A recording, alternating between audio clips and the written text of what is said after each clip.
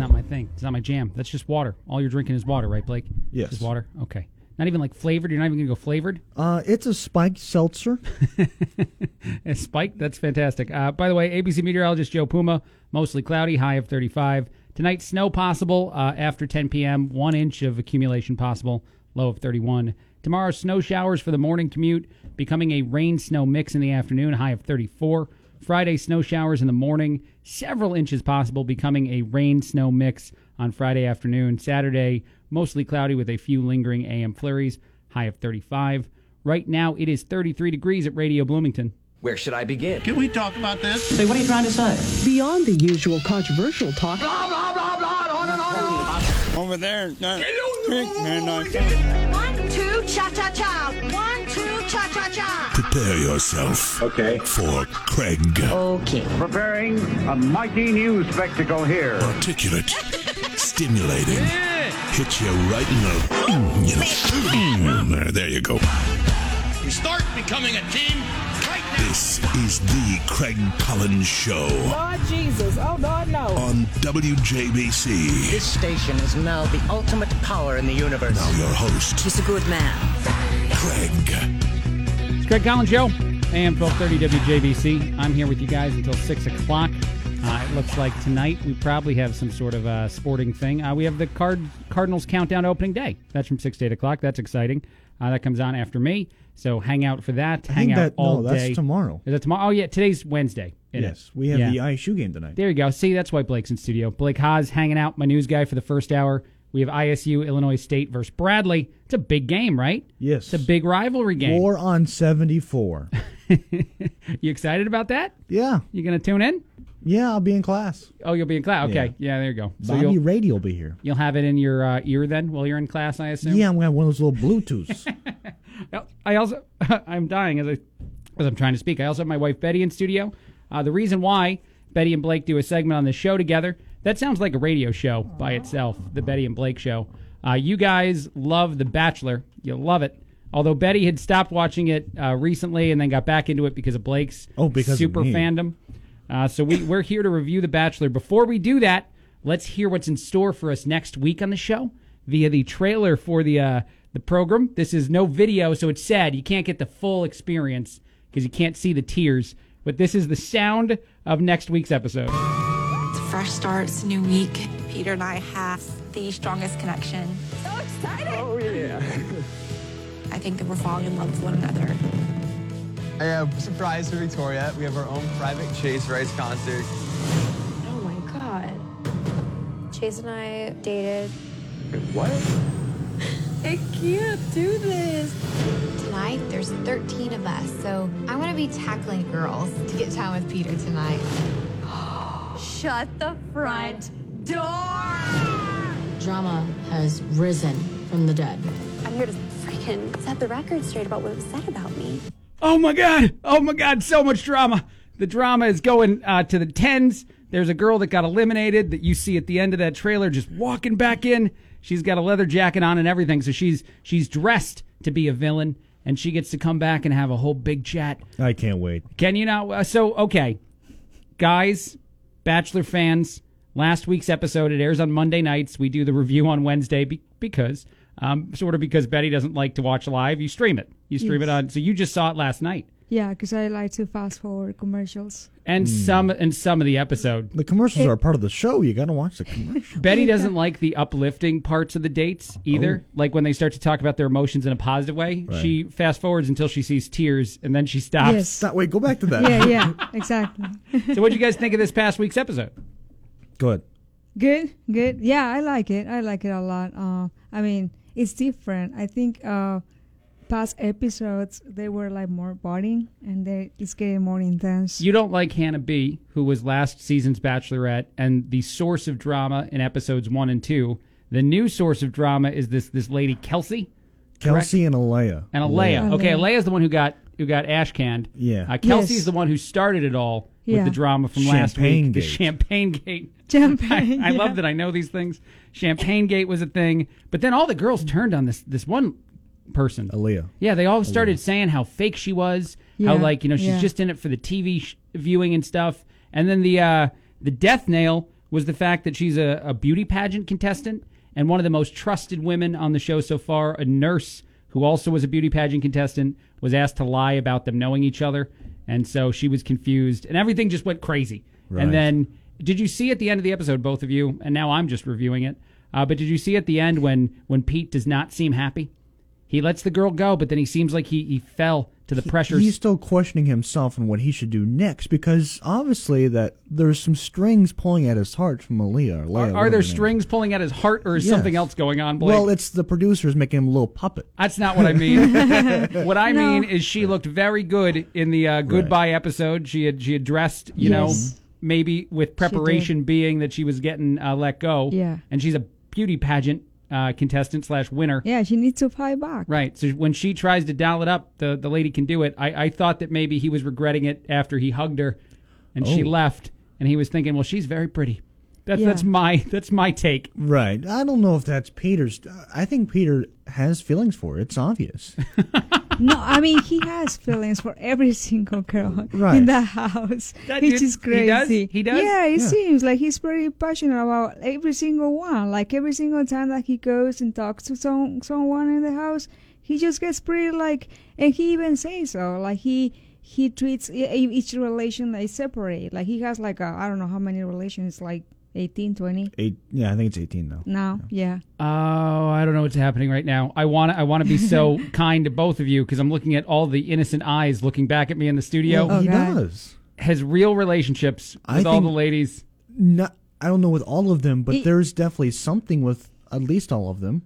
Yes, I agree with Blake. I agree there's something. I don't know if I'd call that emotions and relationships. Obviously, look, here's the thing. He's having fun. It's a show. Well, this TV show, The Bachelor and The Bachelorette, for those that don't watch, it's not normal to date 15 to 20 women at the same time. It is in Utah. outside of there. It's just, this isn't, so you can't, I don't think you can authentically do this at all. I just don't think, outside of like maybe the tail end of the show, when you've gone on like 5 to 10 dates with 2 or 3 of the ladies, your emotions are just not this real for the other 15 women that you barely know. Because you hang out with them so sporadically. Right, once a week. And you don't know much about them. Once a week. Yeah. They take multiple days off between the shots. Yeah. Is that a real thing? Yeah. So they spend several days away from each other? Yeah. Just hanging? Yeah. And then they hang out once a week, and he goes on these group dates with women where he interacts with them for maybe 15 minutes apiece, and then he has real emotions from that? It sounds like, yeah. To both of you? Peter, it sounds like he's like that. I didn't know you guys both bought into the realistic, the whatever it is. About 90% of it's baloney, but the other 10% is the real meat. Okay, tell me more stuff. What do you guys think of the show? What do you think the villain girl, the one who was fake, is fake? Do you guys agree with the? Oh yeah, totally. I mean, this girl, the nurse, which is like her friend, or they met before this the Bachelorette, and the nurse, she said that they met each other, and and then she wanted her to lie about it, that kind of stuff. Yeah. So you believed the nurse very bad when she turned against. She seems pretty honest. And her story is quite like, I don't know, overwhelming. She kind of like deal with a lot of stuff in her life, and she doesn't have kind of like any reason to lie about it because she struggled a lot. That seemed to be the linchpin for Peter too, right? When that girl was like, yeah, she might be kind of fake. That's when he finally believed all the other ladies. And that's when you know there's real emotions there. Because he believes her. Well, he believes her and he has trust in her. Yeah, that's true. Okay, that's totally different than real emotions that you... And plus, I think it's all just very... self-obsessed situations here, because to kick a girl home because she's not there for the right reasons. Right. Most of the women aren't there because they fell in love with you watching the TV show last year, bro. Most of the ladies are there to be the next Bachelorette. Or to be just on camera and get another gig after that. So then why send one home for being outed for something that most of them are doing? Well, that's probably why he's regretting it. Like, it's like, well, I'm leaving this. This is pretty like a pretty girl, and right. he's letting it go. Could be. That's all you think? You got nothing else, Blake? Well, the thing is and you're going to say, well, no, he's not. I honestly think that he has feelings for her. But none of them, okay. So every season you watch the show, I'm going to bring this up every week we review it. You really believe that love will be found, that people will, at least for an amount of time, convince both of themselves they're getting married? Yes.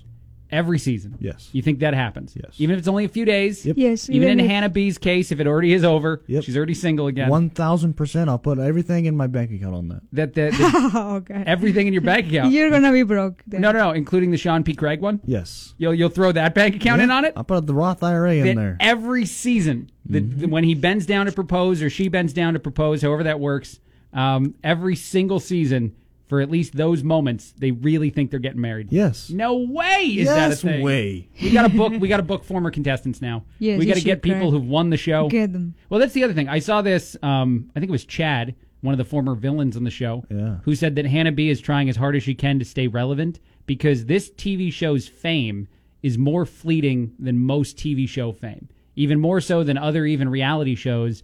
You're famous for such a small amount of time, and then even the Bachelors and the Bachelorettes no longer famous people a few years after your season is over. Yeah.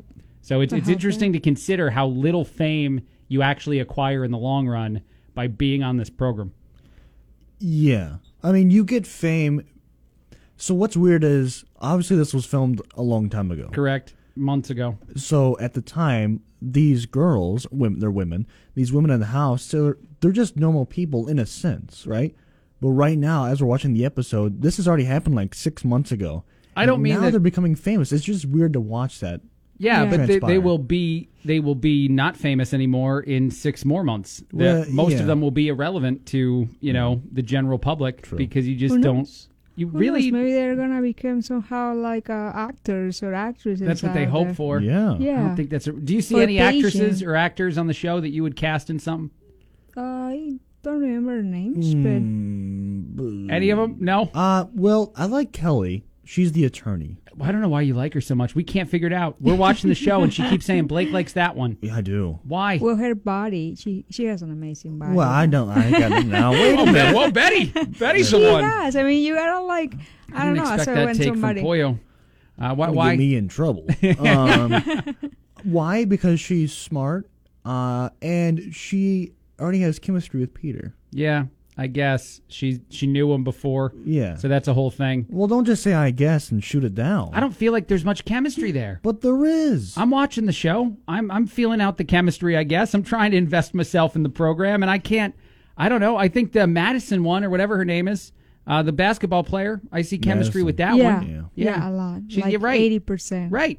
She Yes. seems like a lovely person, too. She's Yeah. weird. The weird. nurse? The nurse, they like went on their... 85%. Victoria P. Yeah. Yes. No, Victoria P. F. the No, other. Victoria. F. Wow, you really do know all the Victoria names. P. Victoria. That is incredible. I don't even I didn't- remember their names. Yeah. So Victoria F. is the one Yep. from next week who's going to wind up having date. This is the funniest. I've seen seasons of the show. So every so often you get one of these one-on-one dates that ends with a famous musician. They've had a lot of famous people play a concert for just the two of them. Yeah, like we've like seen that dinners before. or like- This is the first time we're ever going to see two people walk into that situation and the girl dated the famous person. How crazy is that? That's weird. The country guy, the star in the next episode, has already complained about it a couple different times because his PR company agrees to it. They're like, yeah, promote your music that's coming out on this TV show. Yeah. And he didn't know he was going to be roped Yeah. into drama. I guess both people go off and I talk to know. him. It's Did you know crazy. this? No. Pete's going to wind up having a one-on-one with the singer. With Chase Rice. And then so is Yes. Victoria. They're both going to do one-on-ones with the guy. Oh, my God. All of it's filmed. All of it's going to be broadcast next week. And the country We music tell artist, you know about this, Blake. he's not happy. Well, I don't like to Google search this. I like to see it I live. didn't. Well, I just they ruined say it. it. No, they say it like at the end of the show. Yeah, they didn't say all that. I Well, think part not of that all was that, spoilers. yes. I got to Correct. take a break. This has been the Bachelor Recap on Craig Collins Show on AM 1230 WJBC, where I just freak out at both of you guys for being fans of the show, more so than you actually recapping the episode. Quick. BC.com. It's Craig Collins Show on AM 1230 WJBC. Blake Haas is my news guy in the first hour, hangs out in studio for the show. Blake, how much do you care about religion? How much do you care about the church, all that stuff? You like talking about that on the radio? Maybe. Maybe not. Maybe it depends on the situation. Right. There's a story out of Minnesota that I'm going to talk about probably after the news. A congregation, this is a Methodist church there, has asked older people, people that are traditionally attending this church, to not go to either specific masses or to a majority of the events that the church does. And the reason why they're saying is to encourage young people to become more active members of the church. The thought process is that if you're over 60, at least for this one church in Minnesota, that it would be unlikely for a young person to want to attend something with people of that age there. Ooh. It's the weirdest story I saw. Yeah. And I can't really figure out if it's even close to accurate. That's weird. You're a 23-year-old guy. Right. If you wanted to involve yourself in a church, would you care if the other attendees were people in their 60s? Well, here's the thing. Every time I go to take communion, they all look at me because I'm younger. Like I need to show an ID or something. You do. Yeah, you got to be a certain... It's kind of weird. It's at least second grade. Some over there are showing the Pope my ID. Right. You can't get communion until you're 8 years old. Right. And we don't know with Blake. It's kind of weird. Right. And then everybody's drinking out of the same cup and there's floaters. But I guess this went viral when the launch for the campaign came out, when the request came out. So, people are now reacting to it. And I'd love to hear other people's reaction. 829-2345, anyone involved in. And we can do anything. You don't have to stick to church. Like, honestly, I take classes now at the YMCA, health classes, and half of the group is in an age group that's kind of similar to what they're trying to shun here in Minnesota. And I think that makes it more fun. I think it makes it more fun to have people all over the spectrum, age-wise, race-wise, whatever, all hanging out and doing the same exercise. That's better than, 25 guys that look like me. Exactly. Yeah. I like diversity. See, there we go. All right, quick break. A lot more coming up on AM 1230 WJBC. Illinois ABC meteorologist Joe Puma. I get Chief Meteorologist Brian Walter later today. Today it is mostly cloudy, a high of 35. Tonight, snow showers after 10 p.m., 1 inch of accumulation possible, low of 31. Tomorrow, snow showers for the morning commute, becoming a rain-snow mix in the afternoon, high of 34. Friday, snow showers in the morning, several inches possible, becoming a rain-snow mix on Friday afternoon, high of 35. Saturday, mostly cloudy with with some few lingering AM flurries, a high of 35. Right now, Radio Bloomington, 33 degrees. I have Blake Haas sitting with me in studio. We were just talking about this off the air. You saw this Kansas State throwdown that took place the other night? Yeah. That was nuts. I thought I was watching WWE. Yeah, I mean, they spill into a section of the game that's either fans or at least press, but there's other people sitting down on the side of the floor. So what happened was a player blocked another player. There's a steal at the end of the game, and this guy's going up for a layup, but the game's over. It's not close. So, the Kansas player stuffs him and then seems to be very happy at the fact that he did so, and the game ends because the clock is over. And then they just all start to fight each other. Sylvia DeSouza, the Kansas player who was, I think, most involved in the beginnings of the fight, the one who had the block and then whatever, he has been suspended. There are other players who were involved. Bench clearing, everybody's in the section for a while. But the big picture, the big thing that's making the rounds right now is DeSouza, I think it is, holding that chair up as he's about to, WWE style attack someone with it. This is a terrible look for that school, for college basketball as a whole, I guess. Not that it's really going to be too much on anyone other than these schools. But this, man, Kansas basketball, years ago, pinnacle of the sport. Now you got this. Well, and we must think about, too, is both those coaches have Central Illinois ties. Yeah. Bruce Weber used to coach the Fighting Illini. Bill Self also used to coach the Fighting Illini, both coaches of Kansas State and Kansas. But the thing is those two teams hate each other. Yeah, well, and Self actually is the one who suspended DeSouza. He has been suspended indefinitely, according to Self. The final outcome by the review of the Big 12 Conference might determine if the kid comes back or not.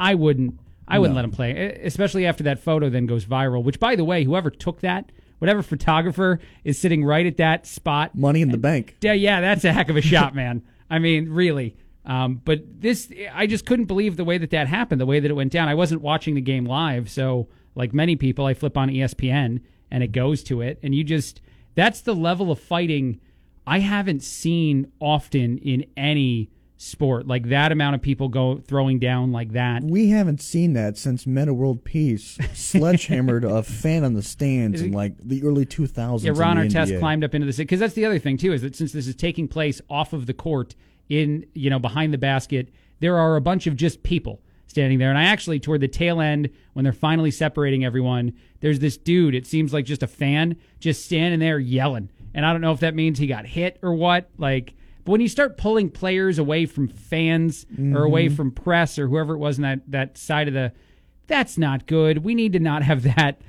So what happens now? I mean, does the NCAA fine both teams? Do they take away some postseason chances this year, or what do they do? What would you do if you were the commissioner? So the first thing I would try to do, and I think this would be a change you'd make, at least in college sports, if not across the board, is to try to coach players to not run into the crowd and make it like the baseball brawl. Right. Like, you don't want to encourage that to be the thing, because you have 2, 3, 4 people fighting in an area, especially in basketball when fans and everyone else is right there on the court. Encourage people very much to, I get it, you want to defend your players, you want to defend your team. Stay out of it and let coaches, referees, people who are solely interested in de-escalating be the only ones that respond by running into it. But it happens so quick. I know it did, and every single time it does. And I don't think anyone's emotions can be in check. Right. But I think if I'm the NCAA specifically, the first thing I do is lay down a mandate saying that moving forward, even though D'Souza or whoever, if there's only a few people that take the blame for this, if you wind up involved in a fight like this, if you wind up running into it, I don't care who you're defending, what's going on, you will also be suspended for some amount of time. So very much encourage the players to remain out of it and allow, like a hockey fight. See, a baseball fight, both teams have to go at it. That's tradition, apparently. But a hockey fight, usually you just let the two guys duke it out for a few minutes, then you put them in their penalty boxes. In that way, it's more controlled. You know, it doesn't become a brawl. And it's such a bad look to have a brawl where there's a player lifting a chair. Here's what I would do. You know how the college players are going to be paid now, right? Mm-hmm. The ones that were in the fight, put them in a pay-per-view octagon UFC fight. That's their pay. And then they can't be paid as a college player anymore. Then the rest of the players on the team get paid. Oh, man. I don't know if that's a good idea. I feel like that's a really bad idea. But they wear their basketball jerseys while they're fighting. Yeah, I mean, dude, MMA fighting, it's a thing. You get a lot of... You want one of them to, like, fight Conor McGregor? Is that how it goes? That's a good idea. D'Souza is now in the ring with McGregor next week. D'Souza versus McGregor versus the Cowboy. Right, and then you get somebody from the WWE to narrate it, and maybe you put a chair somewhere in the vicinity. Stone Cold Steve Austin narrates it, but D'Souza has a chair.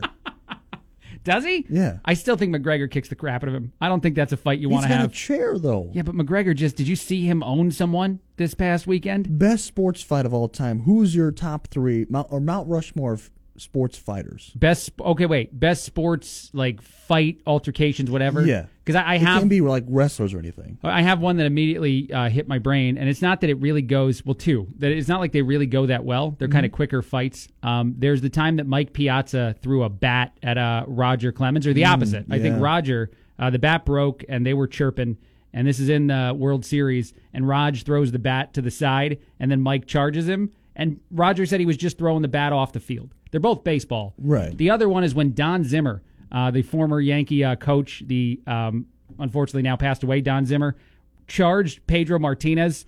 This is my favorite moment. He throws him down. All the sports. Don was like, I'm taking this guy down. Don is in his 60s, 70s at this point. Pedro is at the height of his ability. Right. This is a 20, 30-something, and Don tried to bulldoze him. And then all Pedro did was grab his bald head and threw him to the ground. Terrible. It was rough. It was terrible. Terrible look. But that's an honorable mention in my fights. What about you? AJ Brzezinski, the 2005 World Series, when he just goes crazy and just starts punching everything, including the air. I can't believe we don't have hockey fights. Ron Artest has to be in your... No. I'm not proud. I don't like that. I'm not proud of it either, but I'm saying he's a good fighter when it comes down to it. He attacked fans, man. Hey. You never want to see fans involved. Right. Yeah. And that's what I'm saying about the NCAA in this. Like, you want to encourage people to not escalate a fight like this, especially for basketball, because the people that are innocent are just too close to the action. You know, in hockey and the NFL, you have these giant barriers that prevent a brawl from bleeding. And even in baseball, that always happens on the field. It's not like they go into the stands and do the fight. So basketball specifically, I don't think you can keep allowing this kind of thing to happen. You got to come down hard. You have to. Yeah. No postseason. You have to. Seriously, you have to. No postseason from both teams. You're done. You'd be a terrible... If anyone ever put you in charge of like a league, no postseason... Here's what I would do in all honesty, no seriousness. Yeah. I would suspend indefinitely the players that were heavily involved in the fight. The ones that were minorly involved, and you watch film over and over. Yeah. You get a range of games suspended depending on your correct. actions in the. That's the road I'd go. You inspire me, though, Blake. Your first proposal, the one where you just cancel the postseason, it makes me wonder what you do. We had this thing I used to do on another show I was on back in the day. It was called President for a Day. You get to be president for one day. You get to enact anything you want. There's no approval from Congress, nobody. Okay. Blake, essentially you're emperor for a day. Okay. You get to make anything a law you want. After this break, I want to know what Blake Haas would make a law during his one day of president for a day. But first, a quick break. A lot more coming up. BC.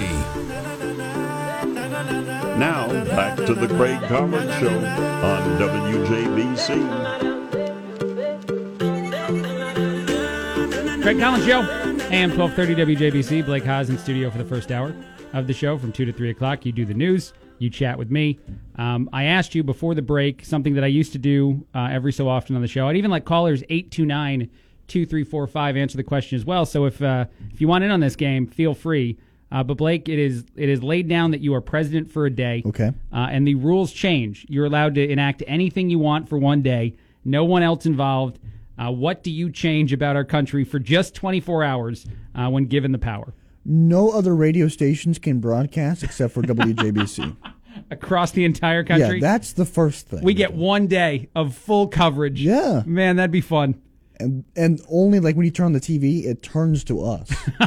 So you can only listen to us. But you can't see us. Wait a minute. So you take over all broadcast mediums Yes. for one day of WJBC radio on television and radio. Everywhere in the country. And smartphones. Like when you turn on social media, it's just us. That almost sounds like we're a terrorist. You know, like that's what a Batman villain does in an episode or a movie. Or ISIS.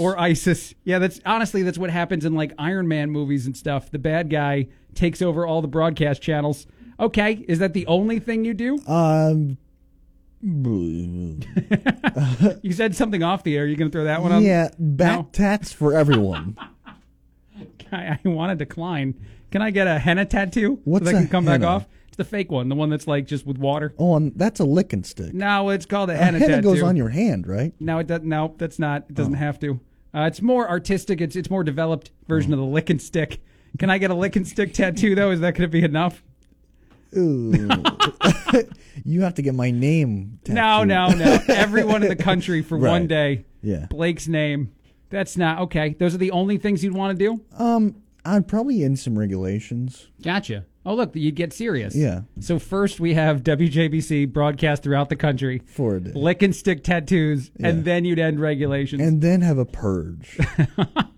I hate the idea of a purge. People joke about purge. Like, that's a funny thing, man. The day that purge ever happens, that's not a funny thing. Oh, we're all screwed. That's a terrible, terrible thing. Right. What would you do? If there was a purge? No, if you were president for a day. Okay. A lot of different stuff. I would make the Yankees the national team. Of course, everyone would have to cheer for them for at least one day. That would be nice, Lame, I think. but No, okay. why? It's the same as you turning WJBC on everywhere. Sorry, I'm trying to No, it's good. That's valuable. Yeah. But it's your favorite radio station. Right. You listen to it all the time. Yeah. While working here. My favorite team is the New York Yankees, so I make everybody a fan for a day. That'd be nice. Okay. I reverse the one voter who said no to Derek Jeter. I make that guy say yes. Yeah. That's what I would do. But everybody else says no. No, that sounds terrible. I'd make everybody do a electric scooter to work, just so they can all experience what I did when I electric scooted here. Do they have to wear baseball gloves? Well, they should. Baseball gloves and a bike helmet.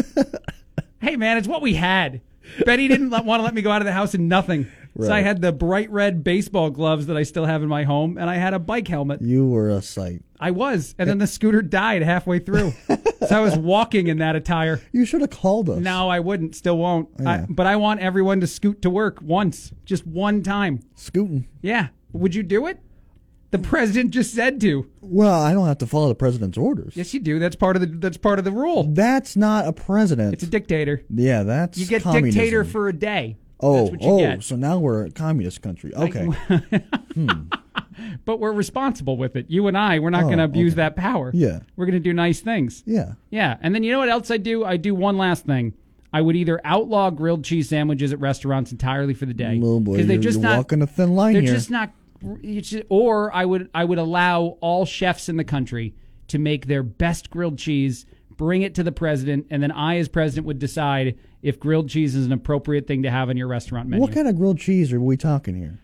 We're talking 4 cheese, 1 cheese? See, I rail against the fact that it can be special. It's bread plus cheese. It's just not a special item. No. It's not. Have you ever had a good grilled cheese? Yeah, all the time. What kind of grilled cheese? My aunt used to make them when I'd get sick and I'd stay with her. Okay, no, look. She'd put butter on the sides and fry it, and then put the cheese in the middle, and then delicious grilled cheese. That's some kind of watching Tom and Jerry grilled cheese. Ain't nobody want that. No. What's a fantastic grilled cheese to you? You're going to have some tomato in there, some mayo, that's some not provolone, some cheddar, some pepper jack, some American. You're too many cheeses. No, you're not. You over-cheesed it. Sorry, my taste buds want to be happy. Your taste buds want to be overloaded. You can't even tell the difference now. No, you go on a pallet through across the country tasting the cheeses. You haven't had a good grilled cheese. That's the problem. Apparently. Do you like cheese in general? Yes. I also, on this very guy. show, said to people that if you throw a party and you serve just cheese with sticks, you have not fed anyone. That's not an enjoyable. That's rookie move. That's a rookie move. Yeah. Even throwing out a cracker is not that's not acceptable. I'm not a cheese only. Cheese is a topping. It's not its own product. Right. You have to put it on other things. Yes. Okay. That's correct. So you don't just eat it solo. You're not just sitting at home with a cheese stick every so often. Not a cheese stick, but I will eat shredded cheese. I'll get a bowl and I'll put shredded cheese in there. And I'll start eating it. I don't know what you're saying. My brain blew up. It just when exploded. You buy a bag of cheese, and I know what you said. Store? So you get a fork. So I just want to picture Blake at home. Right. You go home after the show today. Right. You want a little snack. Yeah. Okay. So you go to the fridge. You get out the mozzarella grilled cheese. Whoa. No, not mozzarella. No. Okay. Which cheese? Whoa. Let's watch the M word there. We are going provolone, or we're going mixed like taco. Oh, in a taco bag of mixed cheese. Yeah. You dump it out in a bowl. Yeah. You get a fork. I'm a spoon guy, but we'll go with a fork. And I'm going to take another break on AM 1230 WJBC. Anyone in the area, call in 829-2345. Blake has been ridiculed before for his peanut butter and jelly sandwich preparation, but I think this is worse. His snacking bowl of cheese, shredded cheese move is delicious. Is now the least. I do not understand it. You can't knock it till you try it. But you didn't. Did you?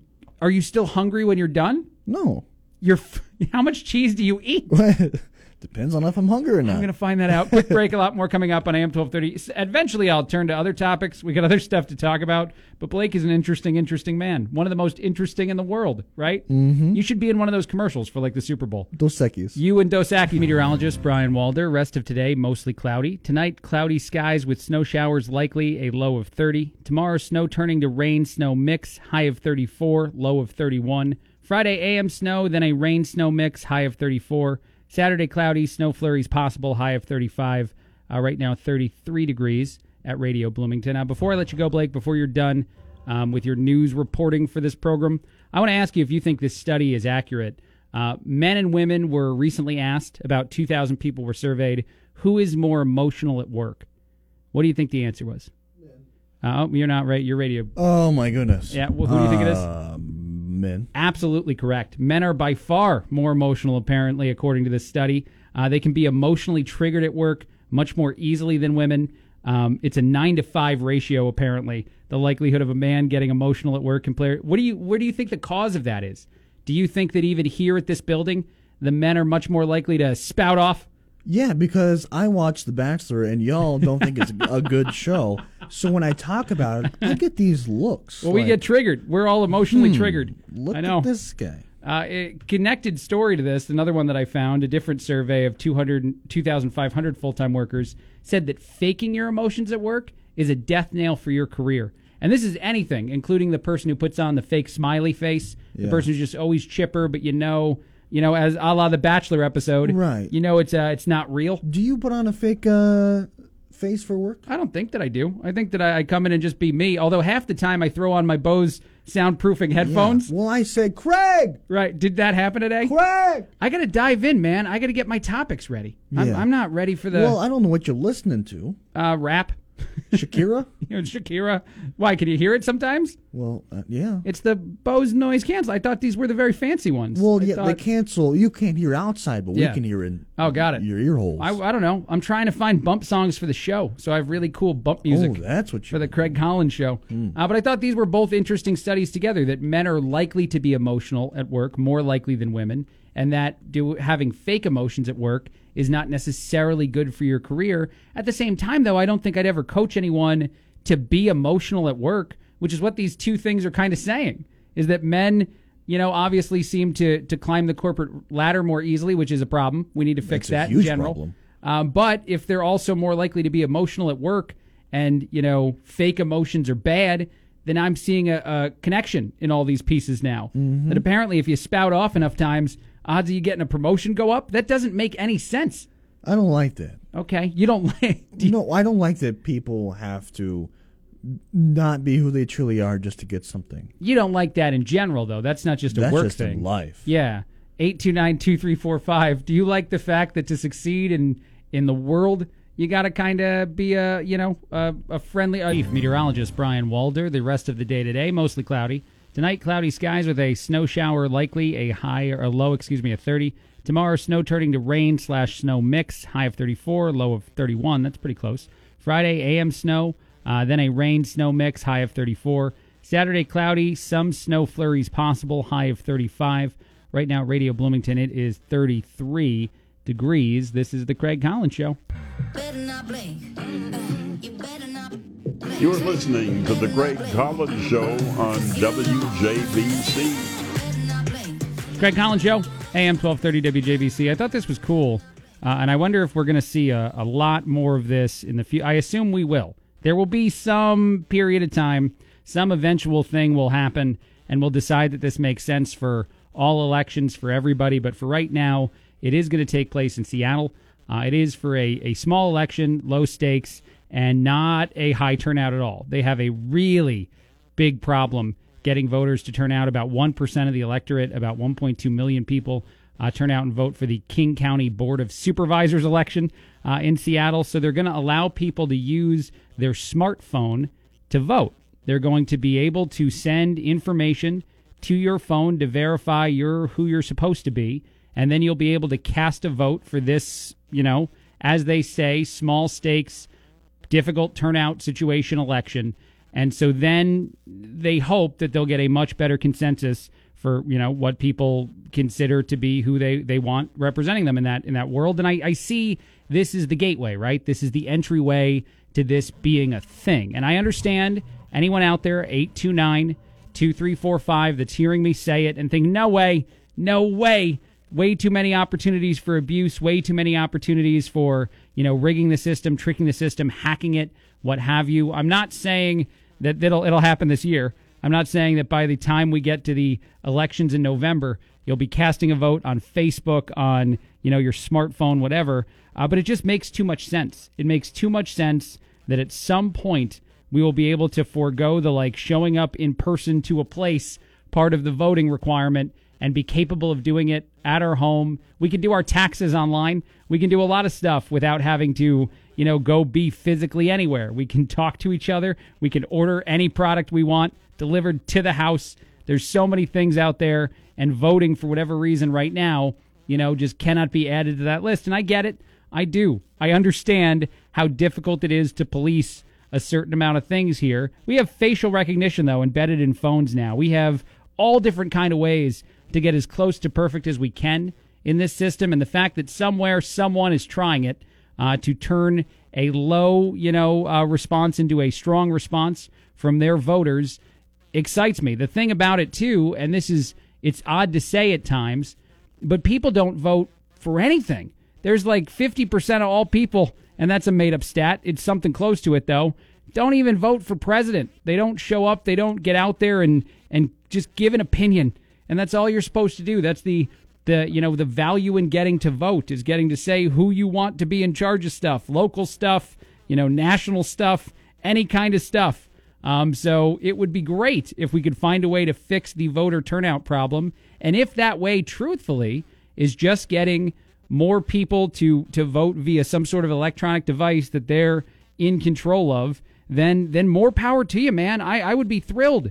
And again, I will keep saying that I get the problems. But if 55.7% of people, 250 million, turn out to the 2016 presidential election, if that's like the best we can do, 58% back in 2008 actually cast a ballot, we have a decent problem still. You have celebrities that go on and beg you to vote. You have, for the next few months, you'll hear people all across the nation, radio stations like this, telling you to use your very important American citizen your right, and go vote. Just go say who you want to be in charge of things. And a lot of people won't do it. And if it's just technology that bridges that gap, I would be thrilled to see it happen. So I thought this was a cool story out of Seattle.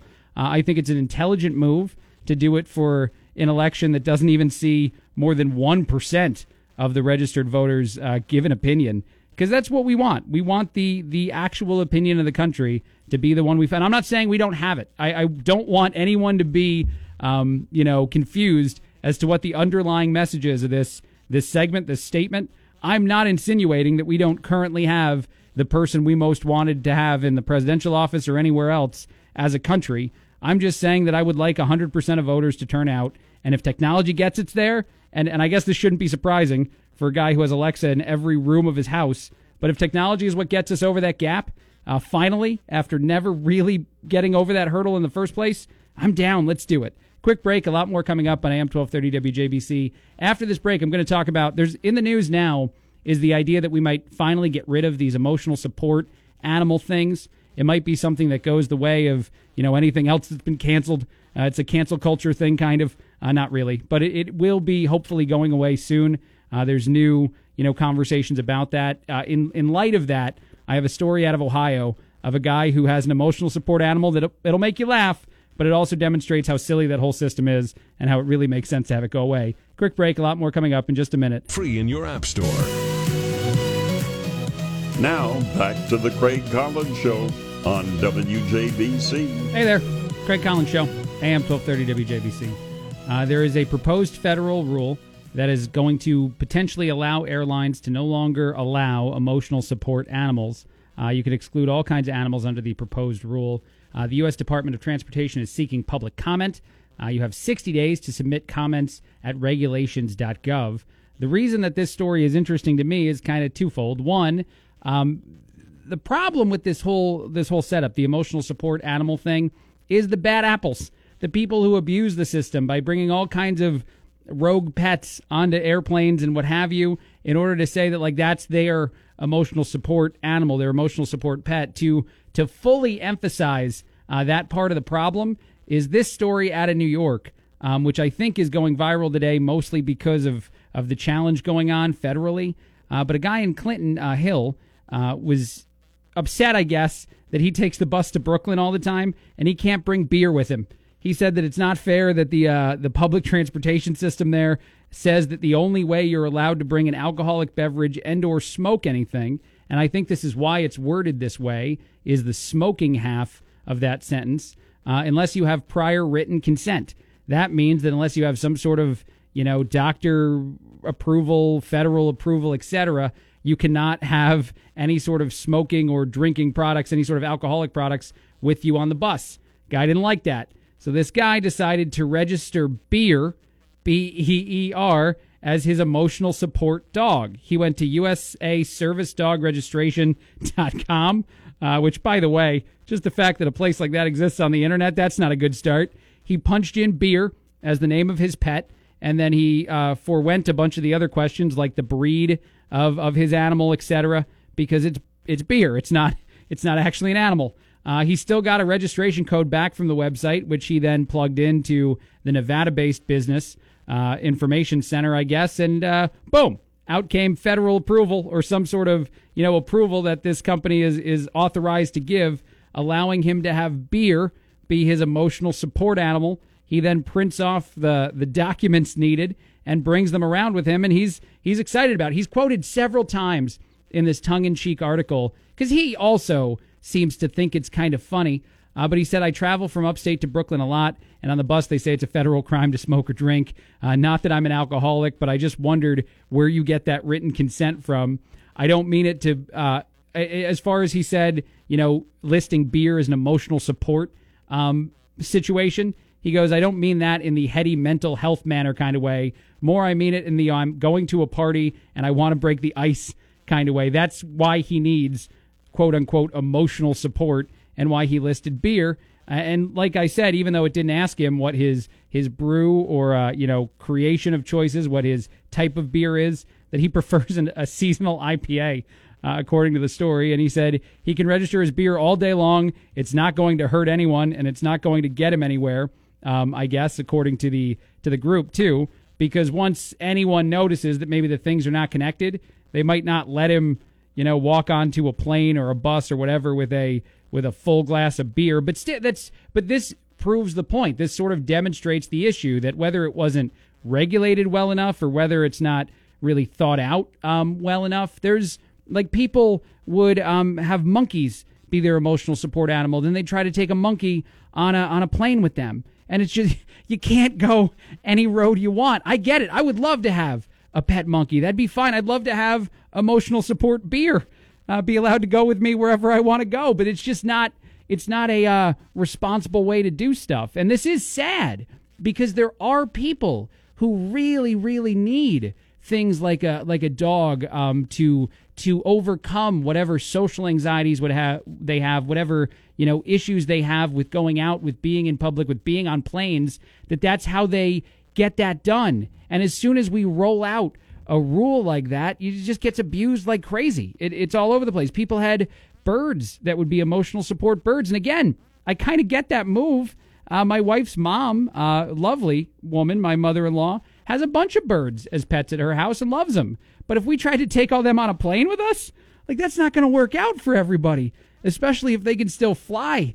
It's just not it's not an intelligent way to do stuff. So it's a shame that we've come to a point where a federal law is very likely to be placed, is very likely to be enacted that prevents any and all of this. But at the same time, it's too silly of a situation. We got to get some version of this where there's not people who abuse things, but there will always be people like this guy in New York that wants to get beer to be his emotional support animal. And as long as that exists, I guess, if you can't have nice things, you can't have anything at all. It's that rule. It's the playground rule where you take all your toys and go home because people aren't playing nice. In other news, another story that I thought was interesting today, or at least a question that I thought was kind of intriguing that was put out on social media. Do you return the shopping cart? When you go get groceries, when you go out, and some stores are different. Aldi, for example, comes to mind. We've been going there recently, and you gotta put a quarter in to even get the shopping cart. So it makes it much more likely, I think, that you return it. I don't see people out there wrangling the carts all the time because everybody wants their quarter back. But do you do that? Are you the kind of person that goes out, goes shopping, gets the cart, and puts it at least back in one of the little areas, or you just leave it by the side of the road? A study found that there are 5 types of shopping cart returners. There's the people who will just full on steal the cart and walk away, which if you've ever seen one, like if you live somewhere, maybe you live in an apartment complex, maybe you're a student at ISU and you see like a Target shopping cart sitting next to you, that person's a terrible, awful person, but they exist out there. There's people who will just never return it, just leave it wherever they are.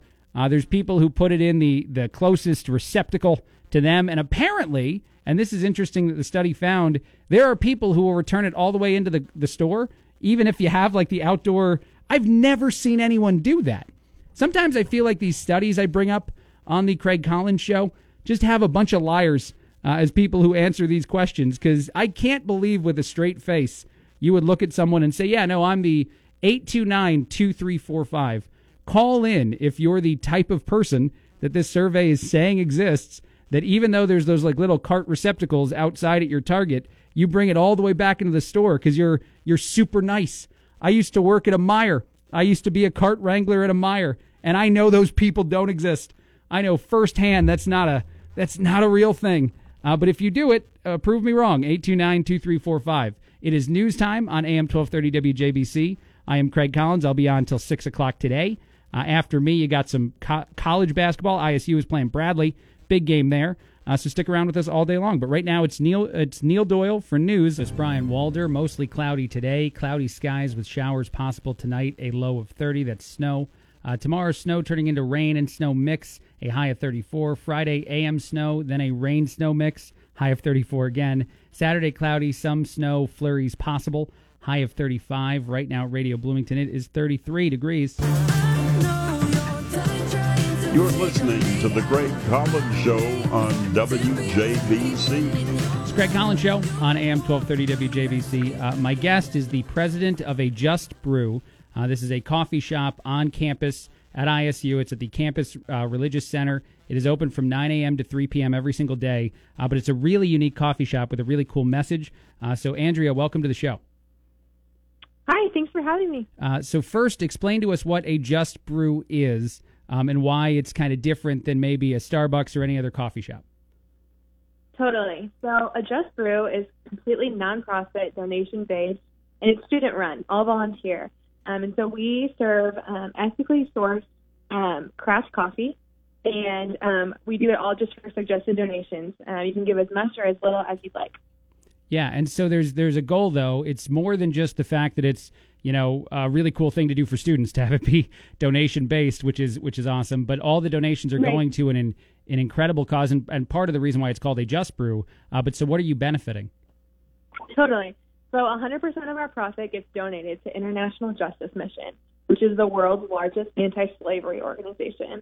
Not everyone is aware of this, but there actually are still 40 million slaves in the world today, and that's more than any other point in human history. And so we give all of our profit towards IJM so that they can do their work of rescuing victims, restoring them in aftercare, and also just transforming justice systems in the developing world. Yeah, so it's interesting you say that, and you guys use the word slavery, because we might not totally understand that that's a completely accurate term to use, but so people are still being controlled in all different kinds of ways. You mentioned human trafficking. You mentioned a bunch of the different areas in which people are victims to this kind of thing. But talk a little bit about what it means in today's day and age to be one of 40,000 people that are still dealing with being a slave to something.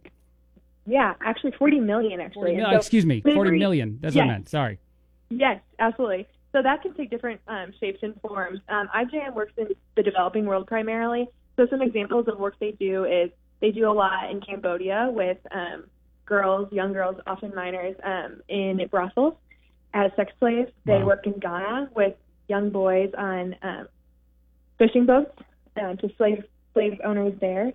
They work in Central America and do a lot with violence towards children, and they work in different parts of Africa doing a lot of stuff with land theft. So slavery is kind of a broad term that kind of describes just being held in violent oppression against one's will. Yeah, 40 million men, women, and children are caught in slavery throughout the world.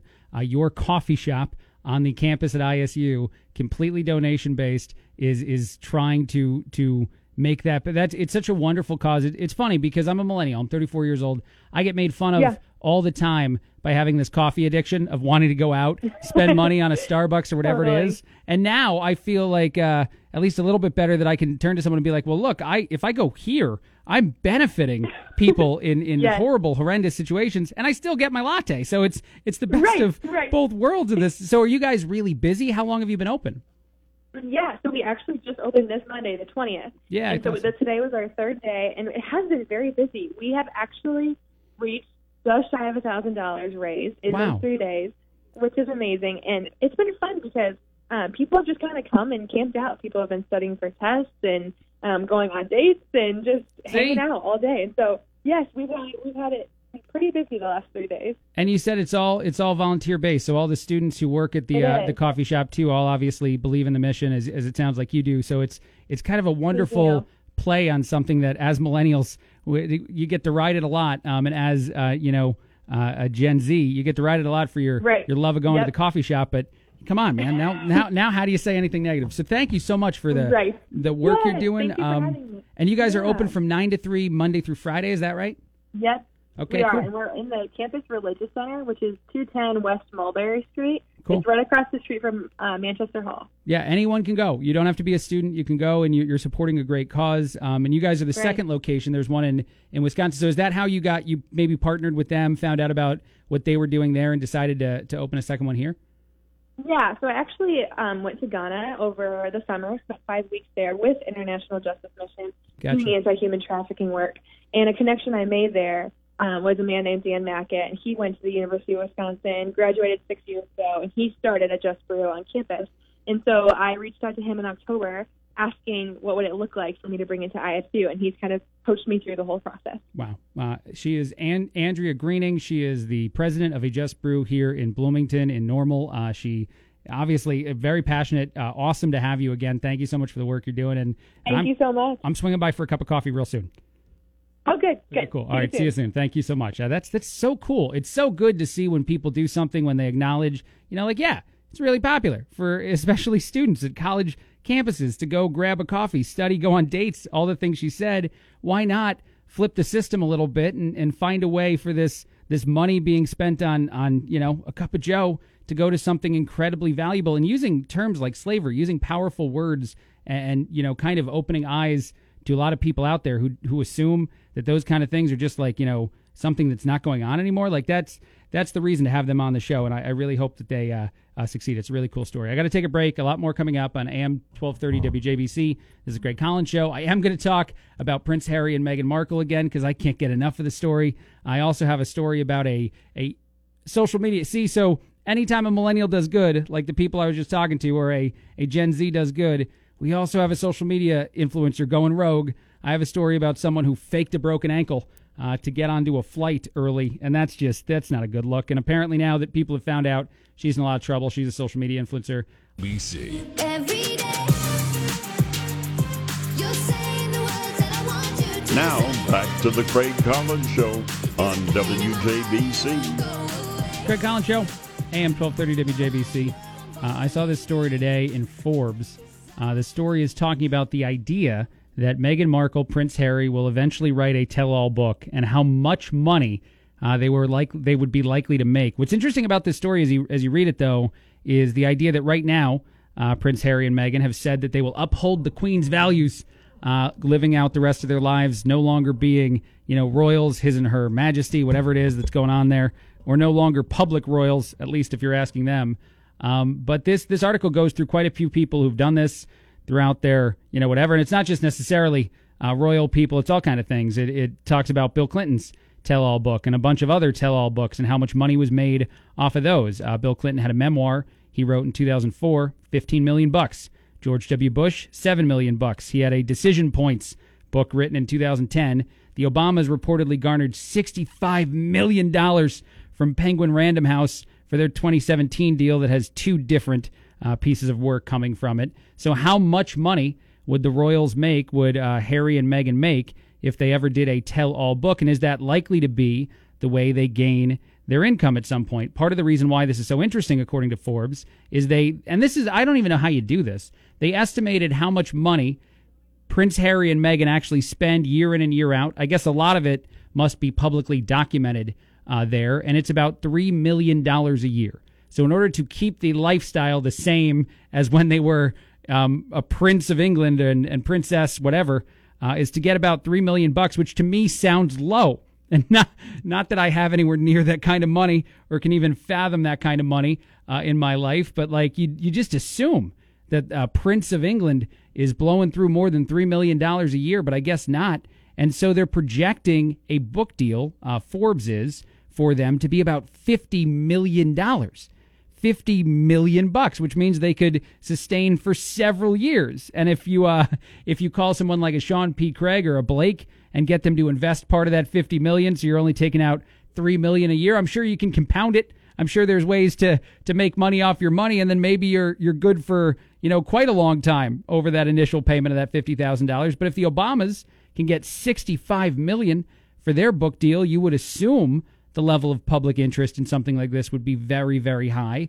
But the problem, as pointed out in the article on Forbes, which you can check out, I liked it a lot, Megxit Millions, How Harry and Meghan Can Write a New Chapter and Get Royally Rich. That's the name of the article in Forbes.com. But the debate as to whether or not that would be, following in the virtues of the Queen of England, following the virtues of, royal people to write a tell-all book. You could even do a reality TV show. In all honesty, you could just do like any other reality show, which again, of course, probably isn't keeping in line with the royal tradition, but it's today's day and age. We're not years ago. You just throw a camera in their house in Canada and boom, you got a lot of money right there. Caller, you're on the air. What's your name? Yeah, Greg. This is Ron. I enjoy listening to you when I get a chance. Thanks. All I can say is $3 million a year. How do you spend more than that? Now, I'm telling you that the protection that Harry and Meghan would have is probably that alone. Well, I guess the projection in Canada is like $1 million a year, but they assume that Canada's gonna maybe pay half, and then maybe England pays half. But so protection alone is about $1 million, I guess, and that's not what Forbes is calculating here. That's just an extended cost that they're assuming Meghan and Harry don't have to pay. Yeah. Which is crazy. I'll just say this for Meghan's father. Yes. He's gotten a really bad rap on all this, but he just said here a couple of days ago, she got to be a princess. What is she complaining about? Oh, yeah. I just don't get it. And I got the same thing with Diana. Bless her heart. I'm sad that she went through what she went through and then lost her life, and now these boys have had to go it on their own with their dad, who, we'll leave that aside. Sure. But yeah, I mean, honestly, I wonder if you think this. He's gone. If you think this like I do, because I definitely think that part of the reason that all this has happened is the fact that Prince Harry is a son of Princess Diana. I think that if that's not a narrative, if that's not an experience in his life to lose his mom running away from paparazzi, then you don't try as hard as you can to protect your family, to protect your wife from negative publicity, negative paparazzi, because there's a fear element. You envision eventually the obsession getting so intense, like it did for Princess Diana, that someday something scary, bad, risky, whatever could happen because people are chasing her all over the place. And that's literally what happened. He lost his mom because of her press notoriety. And I could never look this guy in the face. If I ever met Prince Harry, I couldn't judge him or Meghan for a second, because how could you possibly say to someone who went through this, their life experience is to lose their mother, to press's interest in her and her story, to tell her, well, come on, you're overreacting to Meghan, and how much press was obsessed with her and how mean, how negative they were. There's a story that I think my wife saw yesterday in the Daily Mail making fun of how Meghan Markle carries her baby. It's currently a story out there. Meghan is in Canada. She's not even in the UK. She has run as far from publications like the Daily Mail as I guess she can, and they're still taking photos of her, and sharing stories because they think she has no idea how to hold her child. Look, man, if it's me and I can write a tell-all book for $50 million, I do that for sure. And like our caller, I have no idea how you spend $3 million a year, but I'm not a royal. I could do with I don't know, 500,000. Throw 500,000 at me. I could handle that. I think I could spend that amount of money, but I don't think I need more than that. Good to know that's out there now, too. Quick break. A lot more coming up on AM 1230 WJBC. In this break, you'll hear from Sanjay Gupta. Then you have more from me. I will tell you the story I mentioned before the news, the story I also wanted to talk about in this half hour. The influencer who pretended to have a broken ankle so she could board a flight early. Her name is Jamie Zhu. People are not happy, and no crap, they shouldn't be. Today, mostly cloudy. Tonight, cloudy skies with snow showers possible, a low of 30. Tomorrow, snow turning to rain mix, a high of 34. Friday, AM snow, then a rain-snow mix, high of 34 again. Saturday, cloudy, some snow flurries possible, high of 35. Right now, Radio Bloomington, 33 degrees. Before the news, I've got about 2 or 3 minutes. I want to tell you about this social media influencer, this Australian influencer, I guess predominantly on Instagram. His name is Jamie Zhu. He put up a 3-minute video on maybe on YouTube as well, talking about how you can fly business class for free. It had like exclamation points, all caps. You know, it was perfectly titled video. I guess all he does, he owns one of those, they call them the moon boot, but they're that like broken leg, that big giant boot you throw on over the cast so you can walk around, what have you. He puts one of those on. He has one at home. He gets to the airport first, and then he wears the moon boot up to the ticket thing, asks for a special upgrade to business class because of his broken ankle. It almost always works, according to the video, as it does in the 3-minute video that he put up on social media. They upgrade him. His buddy tapes the whole thing, and his buddy is like, sad that he has to go sit in regular class. Well, this guy, this influencer named Jamie Zhu, is sitting up in first class, having the time of his life. And then I guess to be as hilarious as possible in the social media world, he goes to the bathroom just before getting off the plane, takes off the boot, walks around perfectly normal and sits back down. And then when he's getting off his flight, I guess one of the flight attendants leans in and says, "I hope your ankle feels better." And to cap the joke, he says to that person, he goes, "Oh, yeah, I totally forgot about that." And that's the video. People are upset. He thought that his fans would love it. He thought that maybe people would start, I don't know if they'd like really copy him. And that's also a thing, and I don't really have a lot of time to talk about it, but like the prank, the YouTube celebrity who's like a prank artist, I don't know if that's the best of people to look up to, but even though his fans had said it was genius and he's awesome, a lot of other people weighed in, and Jamie has now realized that you put something out there on the internet, and it's not just Brian Walder is sponsored by Heller Motors. Looking for a newer used vehicle at a low price? Then Heller Motors in Pontiac is the place to go. Heller loves to make their customers happy with great selection, low prices, outstanding service. Shop Heller Motors online at hellerstores.com. The rest of the day today, cloudy. Tonight, clear skies. Snow showers likely, though, low of 30. Tomorrow, snow turning to rain, snow mix, a high of 34. Friday, AM snow, then a rain-snow mix in the afternoon, high at 34. Saturday, cloudy, some snow flurries possible, high of 35. Right now at Radio Bloomington, it is 31 degrees. You're listening to The Greg Collins Show on WJBC. Greg Collins Show, AM 1230 WJBC. Thrilled to have my next guest on.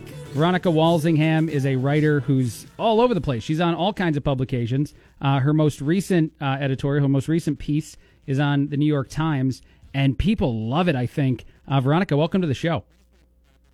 Hi, thanks, Craig. Yeah, this article is so well done. It's actually part of a series, I guess, of pieces appearing in the New York Times where we imagine a future, and different writers are taking on different things they see happening 5, 10, 200 years from now. Is that right? Yeah, it's called Op-Eds from the Future. So you're kind of writing from an imagined future. And have you done a lot of comedy writing then? Is a lot of your stuff that's out there on the internet right now all in this kind of tongue-in-cheek kind of, because this is so funny, this piece. Oh, thank you. No, this was actually kind of way out of my wheelhouse. Gotcha. Because it's kind of like fiction. So it was a lot of making things up, and I usually do criticism, so... Gotcha. Okay. Well, I think that I saw some of your like television criticism. So obviously you might be very into TV. What you chose to take on in your New York Times editorial, your New York Times piece, is a world in which streaming services continue to grow like they have been just a few years down the road from now. And you're spending, according to the piece, over $100, like $110 a month, paying for different services, and you go from there. It's called We Should Have Bought the DVDs. It's a great piece that people should check out. But just tell me, like, the inspiration for this, are you currently a subscriber to a bunch of different streaming services as is? Kind of, yeah. I counted up, and right now I'm at 7. Okay. And they just kind of keep multiplying. Like, I haven't subscribed to Apple Plus yet, but... Meaning, see, that's the one... That's the one I've resisted so far, too. I'm about with you. I have Hulu, I have all of them. And for whatever reason, like the morning show hasn't been enough for me yet. But it sounds like it is. It sounds like I should be in there. Yeah. But, yeah, you try to hold out for as long as you can because It's just another monthly bill. Well, and also like Disney Plus, I don't know if you added that one when it came out. Like it doesn't have... like Netflix, and you do such a great job of making fun of and yet, highlighting a lot of truth in this situation. Like Netflix years ago had all the stuff I wanted for $7, $8. Now, though, I have all these different platforms. So I sign up for Disney Plus, and there's not really a lot of original new things there yet. So I probably could have waited on that one. Yeah, exactly. I mean, they have Baby Yoda, but other than that, it's not much else. Okay, so one thing I want to highlight is the amount of jokes you made about the fictional TV shows that you see or maybe don't see becoming a thing in the future. And that's how, because I've talked about this on the show before, like every single announcement for HBO Max or whatever comes with this, like their first big show that, Apple is a great example with the morning show, this first big like must-see kind of thing that they'll have on the platform. The best one, and I'm sure you're hearing this in social media, this has to be a show. They have to make this show, is Bluffington. The idea that the dubbed cartoon show would be turned into like a dark, serious take on some sort of incredible, like, I don't even know who you'd cast in the roles for this thing, but this is a stroke of genius. This has to be a show. We have to make this for you. Yeah, I mean, it's obviously kind of a spoof off Riverdale, but, a lot of people responded to that one. They really liked it, yeah. Oh, my God, that's so great. But there's so many good ones in here, so many good things throughout the whole piece, just assuming. And obviously, at the same time, as you joke about this, I think the reason it might have, caught fire is because there's a lot of truth here. We do all project this world where all the different, owners of content realize that all you have to do is build your own platform and people might buy into it. So we are getting so separated now in this world of streaming services in general. Yeah, I mean, Netflix paid, I think, $100 million just to keep Friends for 2019. Wow. And that's because they understood the value of, like, people paying just to put that on when, like, they could just buy the DVD set, Kind of weird. Right. By the way, I want to highlight your Twitter handle for a second. Veronica is Drunk is your Twitter. You can check her out there for anything you need, anything that she covers. But you even do a great job of pointing the numbers of that out. And are those actual, because I couldn't figure out where the satire ended and the truth began. Are those actual numbers for what it would have cost to buy box sets as opposed to, what streaming services might cost in the future?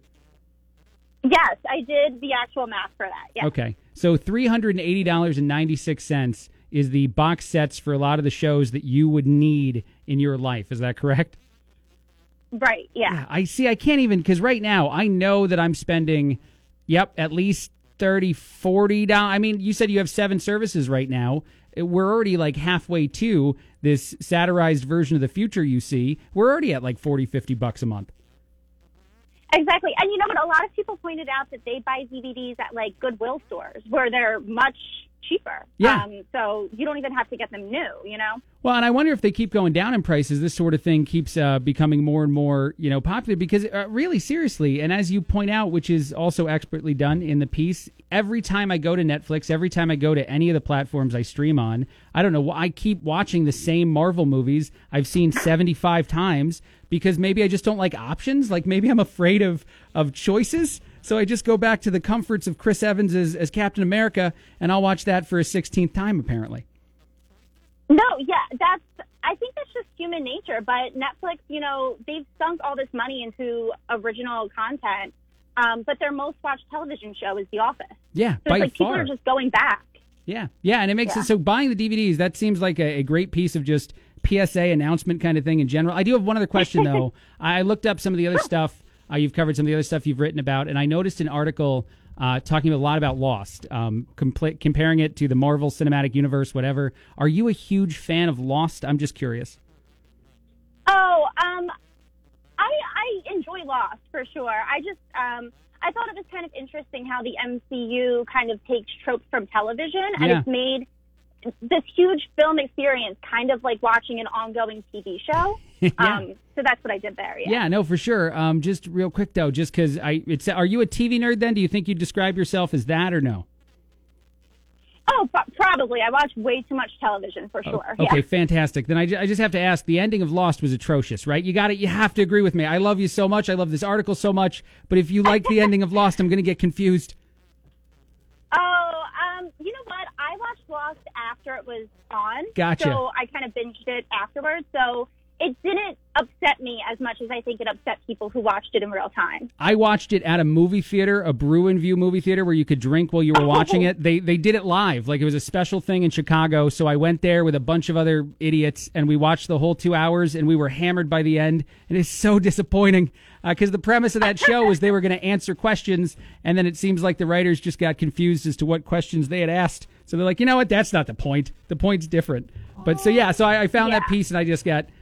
tangent, kind of fascinated on that. But I love this article. Check it out. It's at the New York Times now. We should have bought the DVDs. So incredibly true. And actually, one other thing you're doing great in this piece, Veronica, is encouraging people to not be mad when, like, grandma or grandpa buy you a DVD for Christmas, because they're really just preventing you from wasting money 10 to 15 years from now.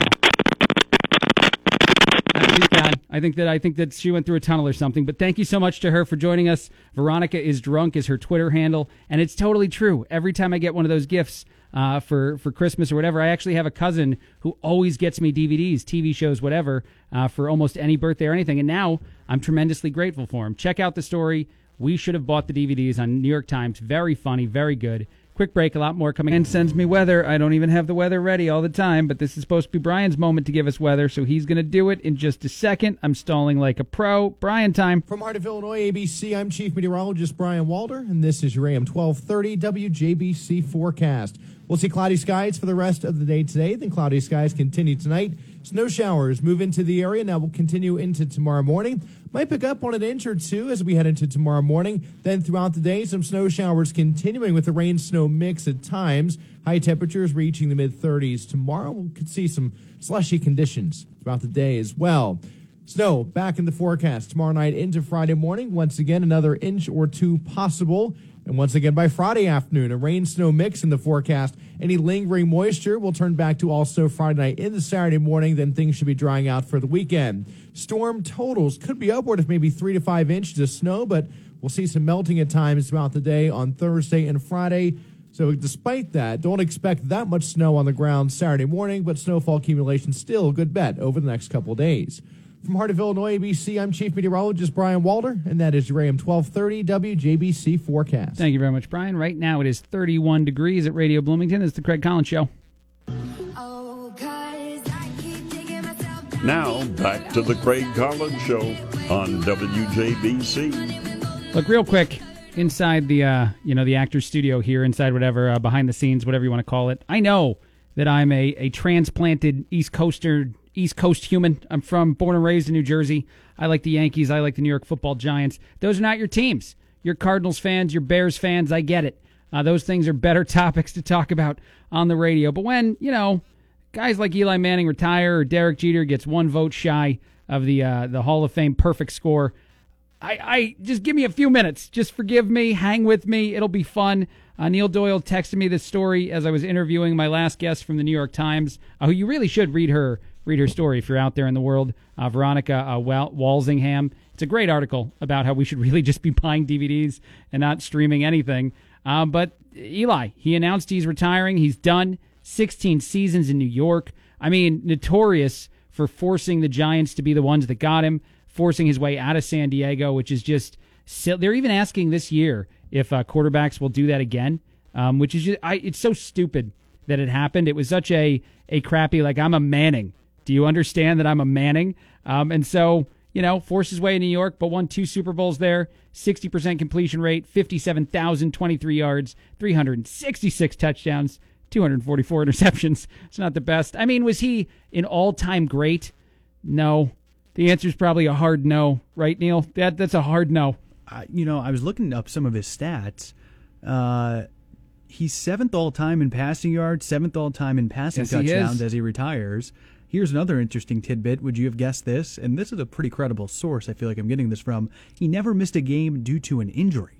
Well, because he had to an injury. He had a record number of starts. He had been taken out of games, getting injured during games, but he had started every single game until he was eventually benched for another quarterback. That was a big deal when that first started happening. Before, even now, when he gets benched, pretty much beginning of the season for a guy who seems like the heir apparent in New York. So yeah, for a long time he was a iron kind of guy who started every game he could. And there's only 2 players that have more Super Bowl MVPs than Eli Manning. Can you name them? Tom Brady. Yes. And the other person, Joe Montana. Yep. Yeah, I figured those both make sense because it's a subset of guys, though. See, here's the thing.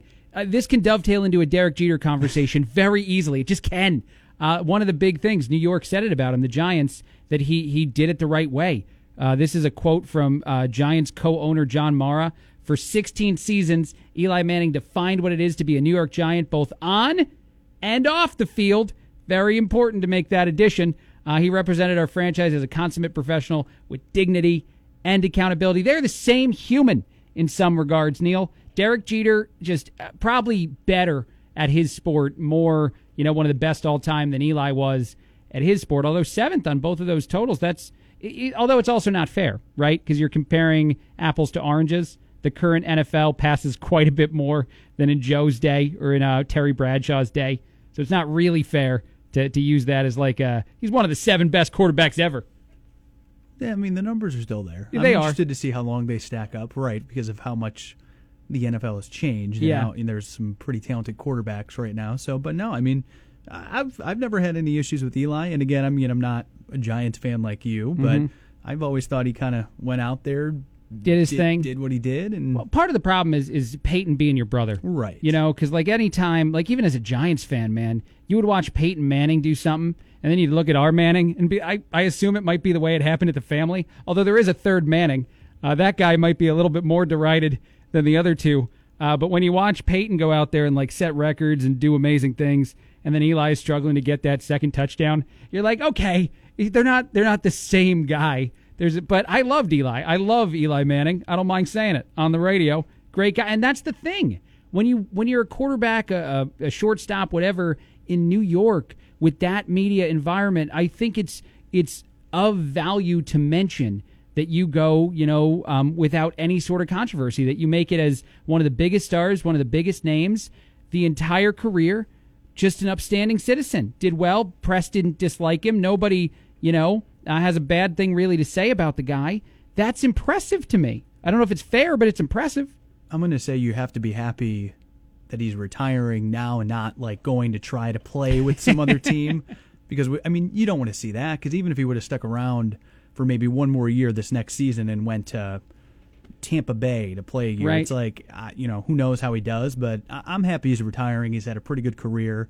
I believe he's having a news conference tomorrow. I have to figure out what time that's I at. will have to watch that. Yeah. I almost stream it live on WJBC to no one's benefit. Now, I don't know. It's funny you say that, too, because, I'm of both worlds in that regard. Would I have liked Eli to live his whole career as a New York Giant and, not play anywhere else? Sure, I like that. I also enjoyed watching Jordan when he played with the Wizards, which sounds sacrilegious, but I got to go to some of those games, and I got to see a guy who, if I were let me say it this way, if I were an athlete that rose to the mountain of pro in any sport, I don't care what it is, if John Davies and I actually do take off in cornhole and we become champions eventually over time, Neil, I will be the kind of guy that holds on till the bitter end. I'll be the guy that's the third-string quarterback on a team, that's just way beyond my heyday, and everyone's begging me to retire, and I'm icing it all out Tom Brady style and coming right back for another season. That was a mean shot. That wasn't even a deserved shot that I took at Tommy. But that's the way I would do it. If your whole life was about playing this sport, I wouldn't give a crap personally about going out on top. But maybe that says something about the fact that I've never been on top, Neil. I don't know. Well, I wonder if Eli, too, do you see him getting into any type of announcing or doing any of that? Yeah. Oh, well, Tony Romo is blazing the trail here, man. I mean, that guy, it's incredible. He even called a 12 men on the field the other day. It was because of him mentioning there were too many men on the field that the referees go back and reverse something and make a call. And I could see Eli fitting in very well there. He's never been quite the personable star that, again, Peyton is just, I've lived this life, man. I have a younger brother who in every way got better genes than I did. And so I understand the sadness, but maybe the Mannings together could do something because Peyton's a draw. I don't know that Eli would be as much of a draw. From what I've heard from you, and I've seen some other things on social media, I hear Eli might have got the gene. He's a little bit of a party guy. I wonder if he's going to celebrate it up tonight, going out in retirement. I'm sure he's going to go out and have some fun this evening. That he did. I love this story. I think this was in Sports Illustrated recently, and I saw it, and I didn't even understand. It's not that it's a bad thing. It's just surprising when you find this out about Eli. I guess over his playing career, he had found a guy in every stadium, every NFL place he ever played. There was a guy, someone who worked for the other team, that knew that Eli needed a six-pack when he landed or when he got to the atmosphere, to the arena, what have you. So his teammates, even the younger ones who would play with this two-time Super Bowl champion, this MVP player later on, were most impressed by his connections in every single city he went to, where a six-pack would be delivered to the guy that he could have pre, post-game, whatever he needed it. Because that in and of itself is the kind of cool, world I want to live in someday. There's just a guy who's like, oh, is Eli? He's playing here next week. Got to pick up that six-pack. And how cool! And if he makes those connections obviously played in the league forever, but if you're able to make those connections at those opposing stadiums, you got to imagine this guy's got like probably 10 different bars he goes to. Just walks in, everybody, has his drink ready at the corner for him when he's just knows everybody and knows everyone. I know Eli's not from Jersey, I'm aware, but the boss has set a example, Neil, that we all follow. Anyone connected to the state of New Jersey, which even if you think he's a New Yorker, Eli played his games right there at East Rutherford, which is in New Jersey. Just a little mention for anyone out there. The boss goes to his local watering hole, the same one he's been going to since before he was famous, to watch Giants games, among other things, and we all take that very seriously from where we're from. So I imagine Eli is one of those same guys, same ilk, same cloth. He just does that, doesn't care that he's famous. He just lives his normal, simple life. Eli Manning. I know, man. To Done. a T. I would have loved to see him keep going. And again, I don't know if that's bad. And he's not Tom Brady. I think this is so weird to say as a Giants fan who just actively dislikes Tom Brady with all of my soul. But it'd be sadder to see him be a backup quarterback somewhere. Because Eli didn't rise to the level of debatably the greatest at his sport. Michael Jordan, when he came back and played for the Wizards, a lot of people criticized the fact that he had the perfect storybook ending, hitting that shot in 98, winning a championship, and being able to walk away. Although he did walk away, for anyone that wants Jordan trivia, because that's more friendly to the area, he walked away because of a strike. He didn't walk away because he didn't want to play in 99. He walked away because they traded Pippen, and the players striked, shortening the season. And Jordan just got fed up and was like, you know what, fine, career over. And so then but he also is a great example of how those people you can't get it out of the system. It just sits there. It gnaws at you.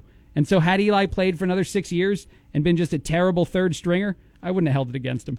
Well, and you're the bigger fan, but I am. I'm happy you're retired. I think good way to go out. Decent, had a good career, and now just can live comfortably for the rest of his life. Well, certainly they're more likely to make a movie about a guy who goes out on top than one like me, a guy who's just hanging out. Although honestly, maybe that's my pitch. Like if I ever do rise to the level of stardom in anywhere, the movie that actually will be turned out about me is that 10 years later when I'm still hanging on, begging for whatever I can get.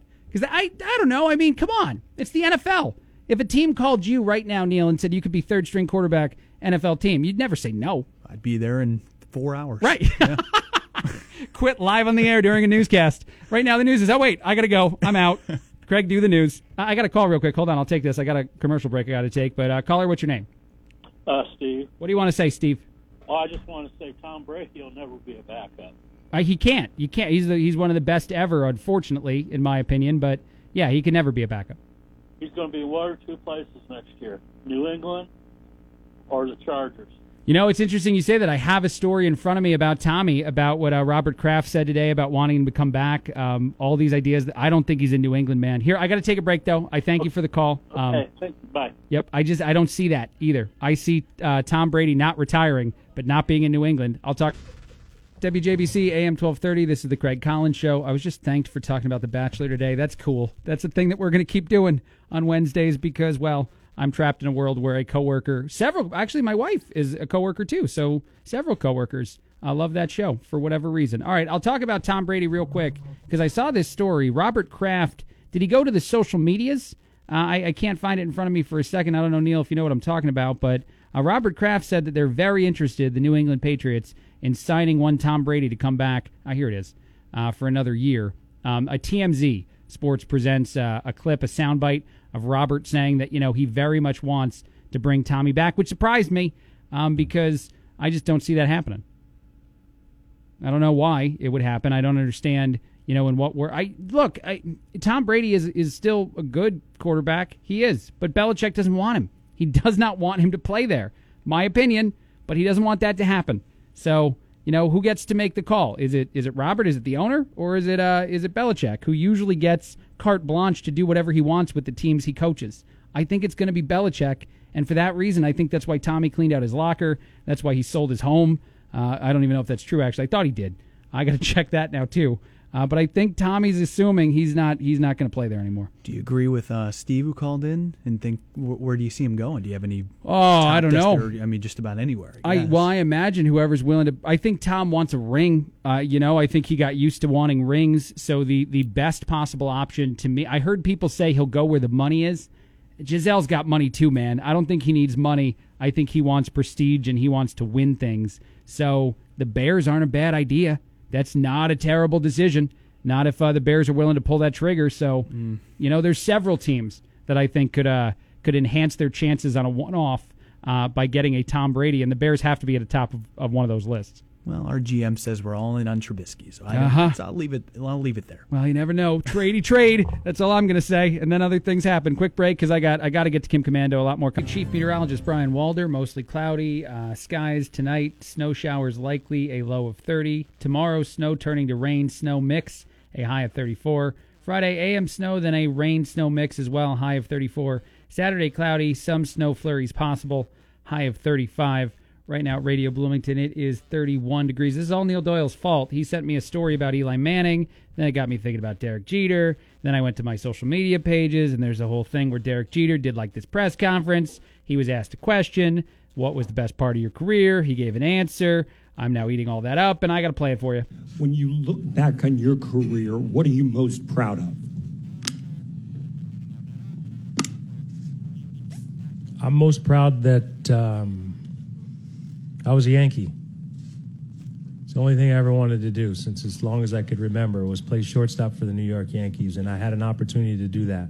I had an opportunity to do it for a long time, and when it's all said and done, that's what I'm most proud of. That is the best answer anyone has ever given to a question in my entire life.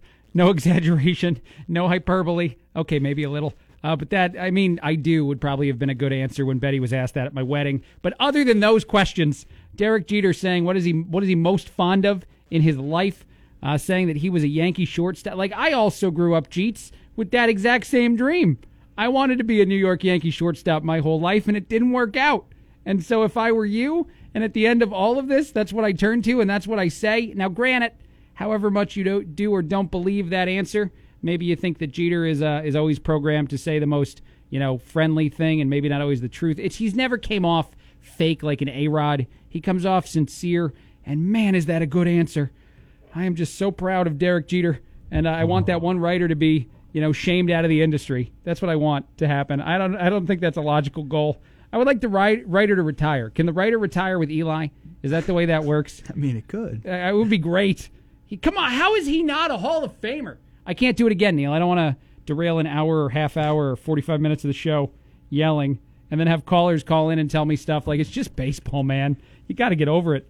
But that's the answer you want. That was a great answer. Right. If you're a fan of a team, if St. Louis Cardinals, whoever, Bears, and like one of your iconic players is asked, like, what do you most love about your career? And it's nothing that he did. It's not the flip play. It's not the home runs in November. It's not the World Series wins. It's that he's proud to be a part of that's the most organization-friendly answer I've ever heard in my brain, and it made me so happy. And he's pretty smart guy. He's running stuff down there in Miami now. Yeah, I don't know. Maybe you say he's not smart because that team's struggling, but they are. He's a very intelligent guy. But you could tell, too, that the reporter asked him that question, and he takes maybe a little extra second to just kind of formulate his thoughts, and he delivers just kind of a great answer. You can't beat that. By the way, I do believe that the guy was born in Jersey. He grew up on I think in Florida maybe mostly, but on the East Coast. So I think he could have been connected to the Yankees organization as a child. I believe that Jeets could have been a Yankee fan. And, if you grow up like that, like anyone, 829-2345, I don't care if you're into sports. I don't care if you're into music. There's always that random, childhood dream that you have. Like, this is the thing I'd want to play, the position, whatever, bass player for maybe Skinnerd. I don't know. Everybody's got a thing. And the fact that a guy who got to live it, like the thing we all would want, or at least I would want, and that he gives that answer, like the same answer I think I would give, because it would never happen. It's such a good answer. He had to assume the question was coming, though, so I don't know. I hope it wasn't rehearsed. I don't want to think about it. All right, I got to move on. I can't. I'll just talk about Jeter for... Can I do a 4-hour special tomorrow on just Jeter? You think I get fired immediately after? No, it's a good time to do it. Just got inducted, so... Right. I mean, honestly, we start warning the audience. By the way, the social media pages are out there. If you want to donate to the Polar Plunge, maybe you're feeling bad about, anything right now. Maybe you're feeling sorry for Craig Collins and his obsession with the Yankees, and you want to throw a little money at the, Special Olympics and make me not feel bad about it. I have $65 now. I was going to ask you, where are you at? Yeah, 60. I got 3 donors. They're all very sweet people, so thank you to all of my donors so far who've given money to the idea that I'll jump in freezing cold water next month. But if I need, 35 more. So if there are a couple more out there. Oh, and I do have B4 festival tickets to give away, but I'll do it. I won't do it with the social media today. I'll just give it to maybe a caller toward the tail end of the last hour of the show. Maybe if someone can just tell me that Derek Jeter was a pretty good guy when they call in, then you got a better chance. No, I'm kidding. I'll give it to like the 5th caller or something, and I'll do that in half an hour. So stick here, and in half an hour I'm giving away B4 festival tickets. Moving on. There's other stories in the news, other things I like to talk about, and it's the news to me more often than not. But I just want to read this headline.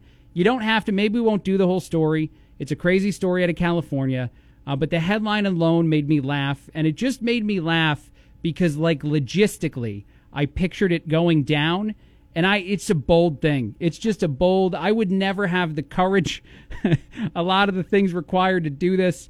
The headline is, nearly 100 beehives stolen from North California orchard. Stealing a beehive, much less 100 of them, is just the kind of thing I don't have the cojones for. I don't know if I can say cojones on the air, but I did it twice. I don't think that's a... And I guess the total like revenue you generate from that many beehives is only about $44,000. So it's not like you're going to get a whole bunch of... it's not worth it, man. I don't know if you go in bee suit. I don't know how you get it done. But moving beehives to me would not be the crime of choice. It's not where I would go. It's up to you if that's your thing. Apparently they disappeared overnight, so someone executed this flawlessly. One of the news organizations that covered the story said it's hard enough keeping the bees alive without someone having to steal them. This is very frustrating. That's what someone told one of the news organizations there. And I get it. I'd be upset if I were the owners, but I never thought I'd be... If I owned a bee farm, I wouldn't have been worried about security. That's not where my mind would have went, that people were going to steal these things, because they are... I don't like getting stung by bees is what I'm trying to say. So if you're out there right now and you get, this crime, explain it to me. I'd love to know. One other thing that I have, then I got to take a break. I got a commercial break in a second. This scared me, and I like to fan the flames of fear from time to time in the show. I don't mean that honestly. That was sarcasm if you can't tell. But a new report says that Americans are more exposed to toxic chemicals in their drinking water than first assumed. There are forever chemicals called PFASs. I don't want to try to say what the actual substances are called because I'm gonna flummox it. But they're in water because of different things that I guess we used to use commonly, even like the foam that firefighters used to use to put out fires. A lot of the cleaning products, Scotchgard, Teflon, whatever. These leaked into our water supplies throughout the country, and apparently they're very bad, very dangerous, and assumed to be at lower levels. But a new study that went to 44 different places in 31 different states found only one spot, Meridian, Mississippi, that had no trace of these chemicals, and that's because they get all their water from wells.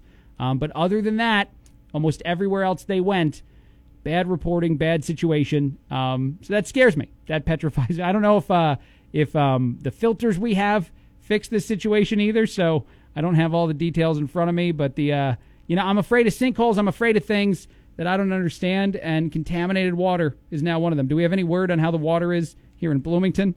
There been any studies done? I think we're okay. Okay, good talk. Neil's always fine. He's never afraid. Never worried at all. Happy Eli's retired, not worried. These are things that I just can't handle. Quick break, a lot more coming up. BC.com.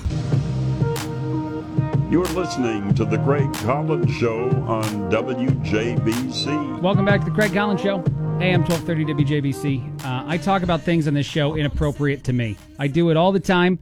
I do it for, I don't know what reasons. For example, yesterday, I talked about the cost of giving birth. I don't have any kids, and I'm never going to be in that situation, but I think it's bad that it's gotten as high as it's gotten, and I think that we could do more about it. Today, I'm going to talk about parenting. There is a story out of Ohio. An Ohio parent was at his kid's basketball game. I believe it was a fifth grade basketball game, and I guess parents started to get rowdy. They were getting rowdy because the ref was blowing some calls, if you believe the parent side of things, and they were, disparaging him in some ways, I guess. And actually, this is a quote from one of the police officers who ended up responding to the situation. There were some comments and remarks being made to the referee regarding some calls that he had made. The parents were quite upset about that. No crap, that is how things started. It gets to the point, though, and I guess this is in the second half of the game, and I will have a question that goes with this, but it gets to the point that one of the dads gets on the court, and I guess verbatim, according to this article, headbutts the ref. So the guy gets down on the court, and you see it in the video. He lowers his head and goes straight in for the headbutt to gut move, and I guess that's his version of upset that the guy's missing calls. And then the ref, who's not like totally blown away, it's a fifth grade basketball game. The guy's not, I think he was capable of handling himself, is what I'd say. They just start to fight. And then a bunch of like curse words, I guess, profanities were getting thrown out, people flipping each other off, whatever. And so my question, 829-2345, this is a guy without a kid. This is a guy that can't maybe totally understand the passion. How does this happen? How do you go, like my brother, his kids are playing sports. His oldest daughter, who's tall, man, she'd be such a good basketball player, isn't as interested. So I think she plays volleyball right now, but she's not, one of the best players. She doesn't really care. But then his son, his oldest son, his middle kid, is a pretty good soccer player. And so they've been doing like travel league this year. And my brother goes a bunch of places to see his son play. And I'm sure there are good calls, bad calls. And his kid is one of the best on the team. And yet he never throws down. I never hear a story where halfway through my brother had to like attack a guy. Caller, you're on the air. What's your name? My name is Lynn. Lynn, what do you want to say? I have a 13-year-old grandson and a 45-year-old son. I think we've lost all sense of civility. Gotcha. Why do you? People think that the way to solve problems or to express your opinion is physically, and I think that's wrong. I hope that's not what my grandson is learning. Gotcha. You're worried about that, though? Your 45-year-old son might not be setting the best. No, my son is doing just fine. Oh, good. I think that the parents his age and perhaps younger. I mean, gotcha. Okay. He's old to have a 13-year-old. Yeah. Gotcha. They've lost all sense of civility. These people think that they're always right, and the way to solve the problem is physical. And I just think that's obnoxious. Yeah. No, I do. I hope the ref sues the guy. Yeah, I do. Does your grandson play a sport, by the way? No, he does not. And okay. One of the reasons he does not is he doesn't like the meanness, as he put it, of the players. Wow. Well, he sounds like I got to let you go because your phone is kind of hard to hear you. But thank you so much for calling in.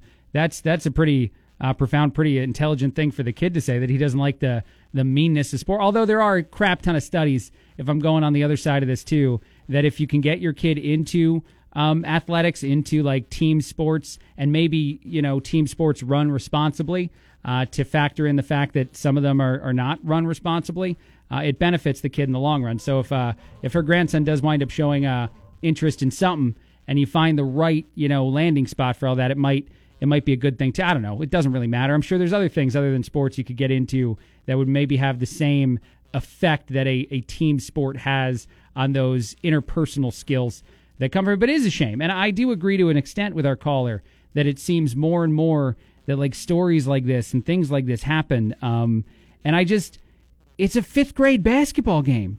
Even if the ref is atrocious, and I am one to go to a professional event and not be totally civil all the time. I am one to chirp a little bit. I'm not going to get on the floor and headbutt. I'm not going to go, full Rambo situation on these moments. And that's only in the pro world, where the people have all risen to the level that, you're supposed to, even the refs are supposed to be the pros. But fifth grade basketball, this person's probably a volunteer. If anything, they're getting like $25 to $50 for the game, and they're getting Brian Walder. I have him. He's going to talk about this, but go ahead and start calling in. You can call in for your chance to win the B4 Festival tickets. I will take the 10th caller in honor of one Eli Manning. 10th caller gets tickets to B4 Festival. Now it's weather time, though, from Brian. From Heart of Illinois, ABC, I'm Chief Meteorologist Brian Walder, and this is your AM 1230 WJBC forecast. We'll see cloudy skies for the rest of the day today, then cloudy skies continue tonight. Snow showers move into the area, now will continue into tomorrow morning. Might pick up on an inch or two as we head into tomorrow morning. Then throughout the day, some snow showers continuing with the rain-snow mix at times. High temperatures reaching the mid-30s. Tomorrow, we could see some slushy conditions throughout the day as well. Snow back in the forecast tomorrow night into Friday morning. Once again, another inch or two possible. And once again, by Friday afternoon, a rain-snow mix in the forecast. Any lingering moisture will turn back to also Friday night into Saturday morning. Then things should be drying out for the weekend. Storm totals could be upward of maybe 3 to 5 inches of snow, but we'll see some melting at times throughout the day on Thursday and Friday. So despite that, don't expect that much snow on the ground Saturday morning, but snowfall accumulation still a good bet over the next couple of days. From Heart of Illinois, ABC, I'm Chief Meteorologist Brian Walder, and that is your AM 1230 WJBC forecast. Wow, people seem to really want these tickets. I got a lot more calls in the last 30 seconds than I got all the rest of the show. Here's a bump, and we're probably going to get our winner in just a second. Now, back to the Craig Collins Show on WJBC.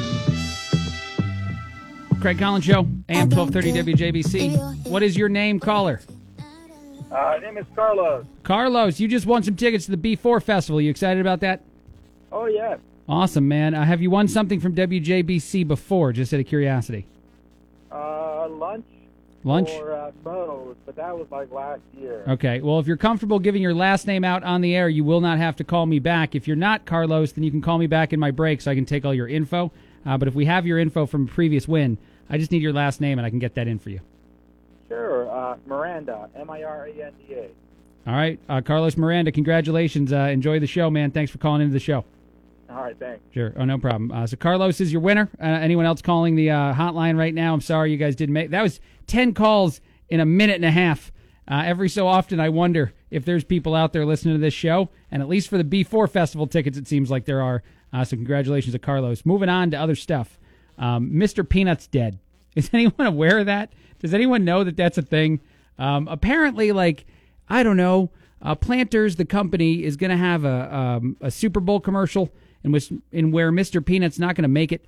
He's 104 years old. He is the spokesnut for Planters, according to his Twitter account, which has recently been changed to the official estate of Mr. Peanut.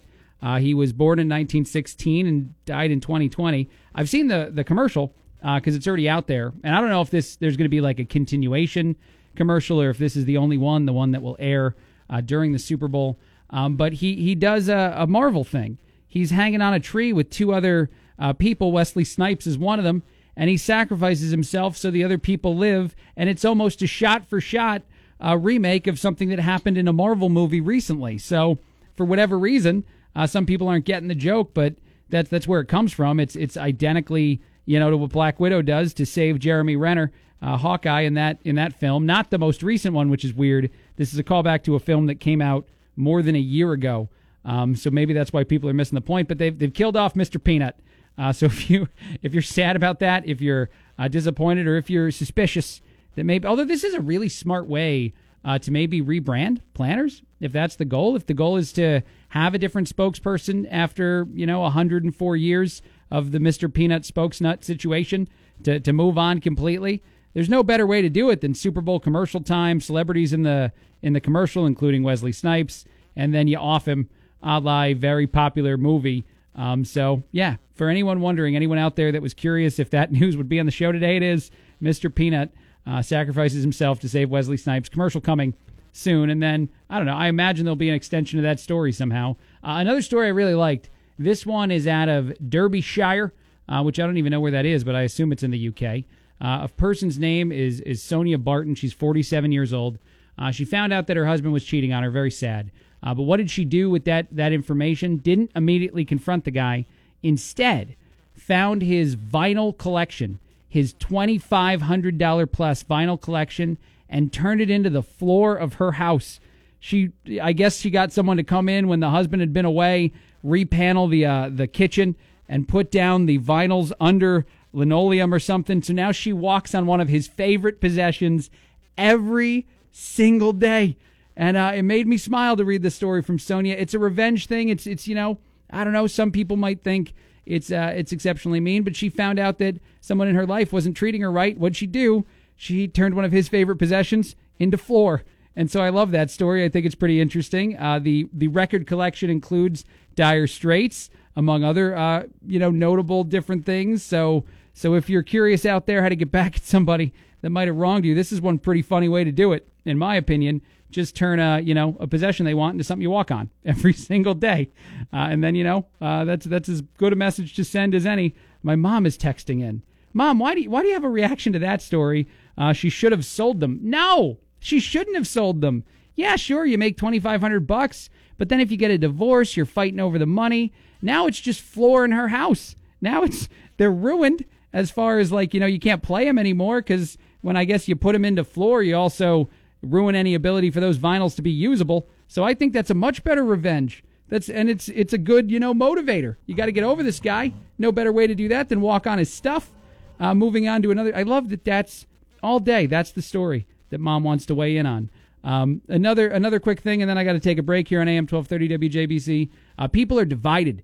They're fighting on the social medias, and every time people fight on social media, Craig Collins reports on it right here on AM 1230. Because, I don't know, I'm a glutton for this kind of stuff. What way you sleep, which direction you sleep, what position you sleep in, there's debate going on. And there are actually 9 different positions according to 18 different positions according to this Twitter post, which are just variations of the, back, stomach, side or other side situation. And people, it's got 1,500 likes right now, a bunch of retweets. People are going to argue about it for a while, I guess, and they get mad.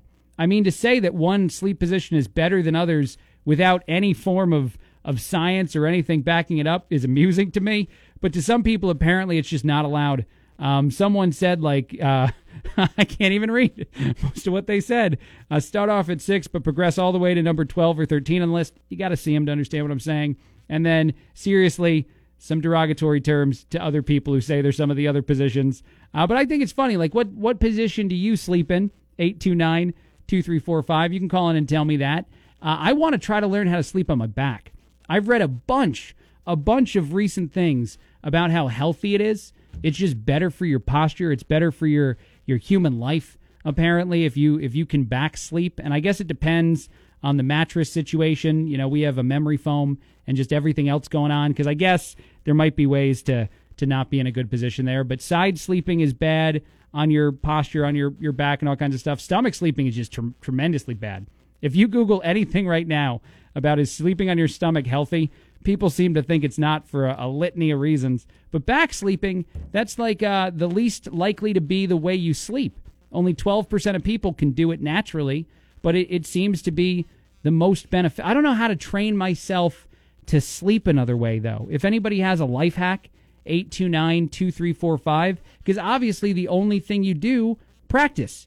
You go to bed laying on your back, and I'm not comfortable at all, and I'm hoping over time, my body just gives up.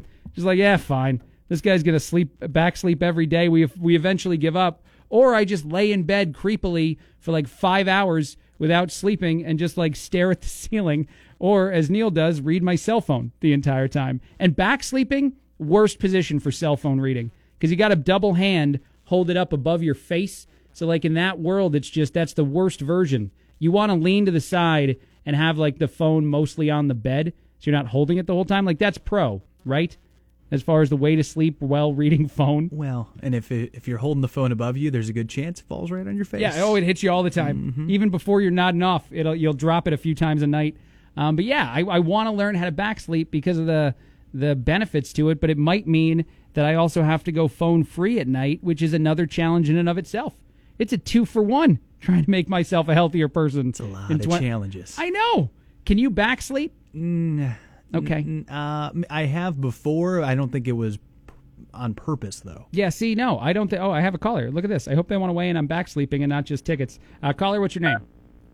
Oh, it's Nancy. Do you sleep on your back, Nancy? No, Okay. but when my foot was broken, I laid on my back. I have an answer for his rainwater. For his water problem. The water. Wait, what? Which problem? Polluted water in the bottles and in the lakes and stuff. Yeah, I was talking about a study earlier where they found that like in almost every place they tested, there was a lot of bad chemicals in tap water here in the United States. Yeah, so here's the answer. All right. Rainwater. When the rainwater comes down, you catch it. There's your water. Like in my mouth, you mean? Oh, no. They have things that catch rainwater coming off the... I thought you were saying only drink when it's raining. Just stick my face up, and then other than that, it's soda all the time. But I like. No. I got it. That's so put out some jugs and stuff. Yeah, well, they also sell they sell rain barrels that come down, off the house and stuff, and then it's rainwater. Use it for your garden. Interesting. And you can actually drink that, though? You gotta. I assume you got to do some stuff to it. Probably, but that's fresh water. That's true. It's not polluted. Well, thank you for the call. Thank you very much for calling in. Most welcome. I totally thought she meant like I don't know why. That's just dumb me. That when she was like the rainwater, I really thought she meant only drink water when it's raining. You could have some issues with that because we've had times where it goes a little drought around here, and you might get a little thirsty. Collins hasn't had water in 6 days. That guy's not. And also, like honestly, it doesn't always rain during like normal hours. I'm outside at like 3 a.m. when I can't sleep while I'm laying on my back reading my phone, and I got to go out and get a drink because it's the only time water's there. Man. What a life I plan to live. That would not be good. That would not be good. I would not be alive. I would be a very not alive person very soon. But I'm not sure I'm going to go rain bucket. I don't know that I could. And I don't want to be mean to our caller either. That water is still kind of not great. Do you think it's great, but it's actually just the stuff that rises up from the ground and then gets turned into water. And there's a lot of reasons why it's not healthy to drink. Unless I were living in like a maybe I just moved to the rainforest, Neil. That's the solution for 2020 for Craig. Get to the only location where everything's good. There's no sinkholes. There's no bees. All the things I've been afraid of that I've talked about today. Run away from all of it. Then I'll be fine. It's either that or you go with the rainwater, go back sleep, and no phone. How odd of a... If you met a dude that did all that stuff, like how unique of a human would that guy be? Like, hey, man, what are you doing this weekend? I'm catching my drinking water for the week. That's all I'm doing. That's all I'm up to all weekend long. I got bottles all outside my home. They would arrest me. It would be interesting. Yeah. Oh, you drive by Collins' house and he's just got barrels everywhere. Guy's got a drink. What's going on over there? He's just waiting for the rain again. Oh, that's old man Craig Collins. That's exactly who I'd become immediately. I don't care how old I am. The minute I'm laying out barrel after barrel to catch my drinking water because I'm afraid of the tap water is the minute I've tipped. Quick break, a lot more coming up. Ryan Walder, cloudy skies, snow showers likely tonight, a low of 30. Tomorrow, snow turning to rain/snow mix, high of 34. Friday, AM snow, then a rain-snow mix, high of 34 again. Saturday, cloudy, some snow flurries possible, high of 35. Right now at Radio Bloomington, it is 31 degrees. You're listening to The Craig Collins Show on WJBC. I'm going to talk about something that might scare some people. I've been doing that all show, I guess, in one way or another. But not scare you like, you're not going to be afraid of this idea. You probably you don't want it to be a thing that ever happens. I do. I use Chime, the banking system Chime. And I used to talk about it more, but then someone made a joke about how it sounds like I get paid for. I do not get paid. No endorsement, no commercials, no nothing. But I use Chime. It actually works with Busey Bank, too, who is a sponsor. So way to go, connection there. I can use their facilities to get money. But Chime is an all-internet bank. There's no locations that actually are. There's no, Chime Bank that I can walk into at any time. Like I said, they have partnerships with people like Busey to do some of the stuff. I can't do all the stuff that you can do, person with a regular bank. But I can do a lot of things. There's a new study out. This is out of North Carolina that says 3 in 4 people now say they don't really need a physical bank. I'm not saying I think that they'd like to see it go completely away, because a lot of people still bank at places where you can go to do things. But because your phone can submit a check, because you can, deposit, withdraw money from ATMs, you don't actually need to go to like a walk-in bank location for a majority of people. You're not going to be surprised by this. Gen Z and millennials are blazing that trail. They are much more likely than the other two generations, Gen X and baby boomers, to be completely okay, and even the silent generation, to be completely okay with this idea. Something like only 15% of people in the Gen X plus generations said that it would make sense to have no more, physical location banks, to only be able to do online banking. But by the time you get to Gen Z, by the time you get to millennials, 50% or more of respondents say, up to 87% of millennials say that they don't care at all. There's no fear, no concern with the idea that your bank is almost entirely on your cell phone. I mean, Apple now has a credit card, which I know they send you a physical card in the mail, but you just sign up for it. You get it all on your cell phone. They ask you if you want it, and then boom, Apple credit card. So just like I talked about much earlier in the show, there's a place in Seattle that's going to allow people to vote in a very poorly, election, an election that people do not turn out for. They're going to let you vote on your phones. A lot of these things that, like these brick and mortar situations, are going to, I don't think they'll ever completely go away, but they'll dwindle. But 829-2345, there were 936 different people in this survey in America, with 3 out of 4 people believing that a physical branch at a bank was just a thing of the past. Do you agree? Do you disagree? I have a minute for you to answer, so maybe I'll tackle this topic again tomorrow. But I just think it's interesting. It's the same thing with everything else. Malls closing, what have you. Things just not needing to be, immediate anymore. That is my time, though. So don't feel like you need to call in. I'll weigh in again. I'll ask that question again tomorrow to everybody out there. It is time for ISU basketball, Illinois State versus Bradley. Big game. I think they're playing at Bradley, though. So, listen to it right here. It starts in just a few minutes on AM 1230 WJBC. I will be back with you tomorrow asking you all about why I don't care that my bank cannot be visited and isn't worked by human beings in my hometown. Why it's just all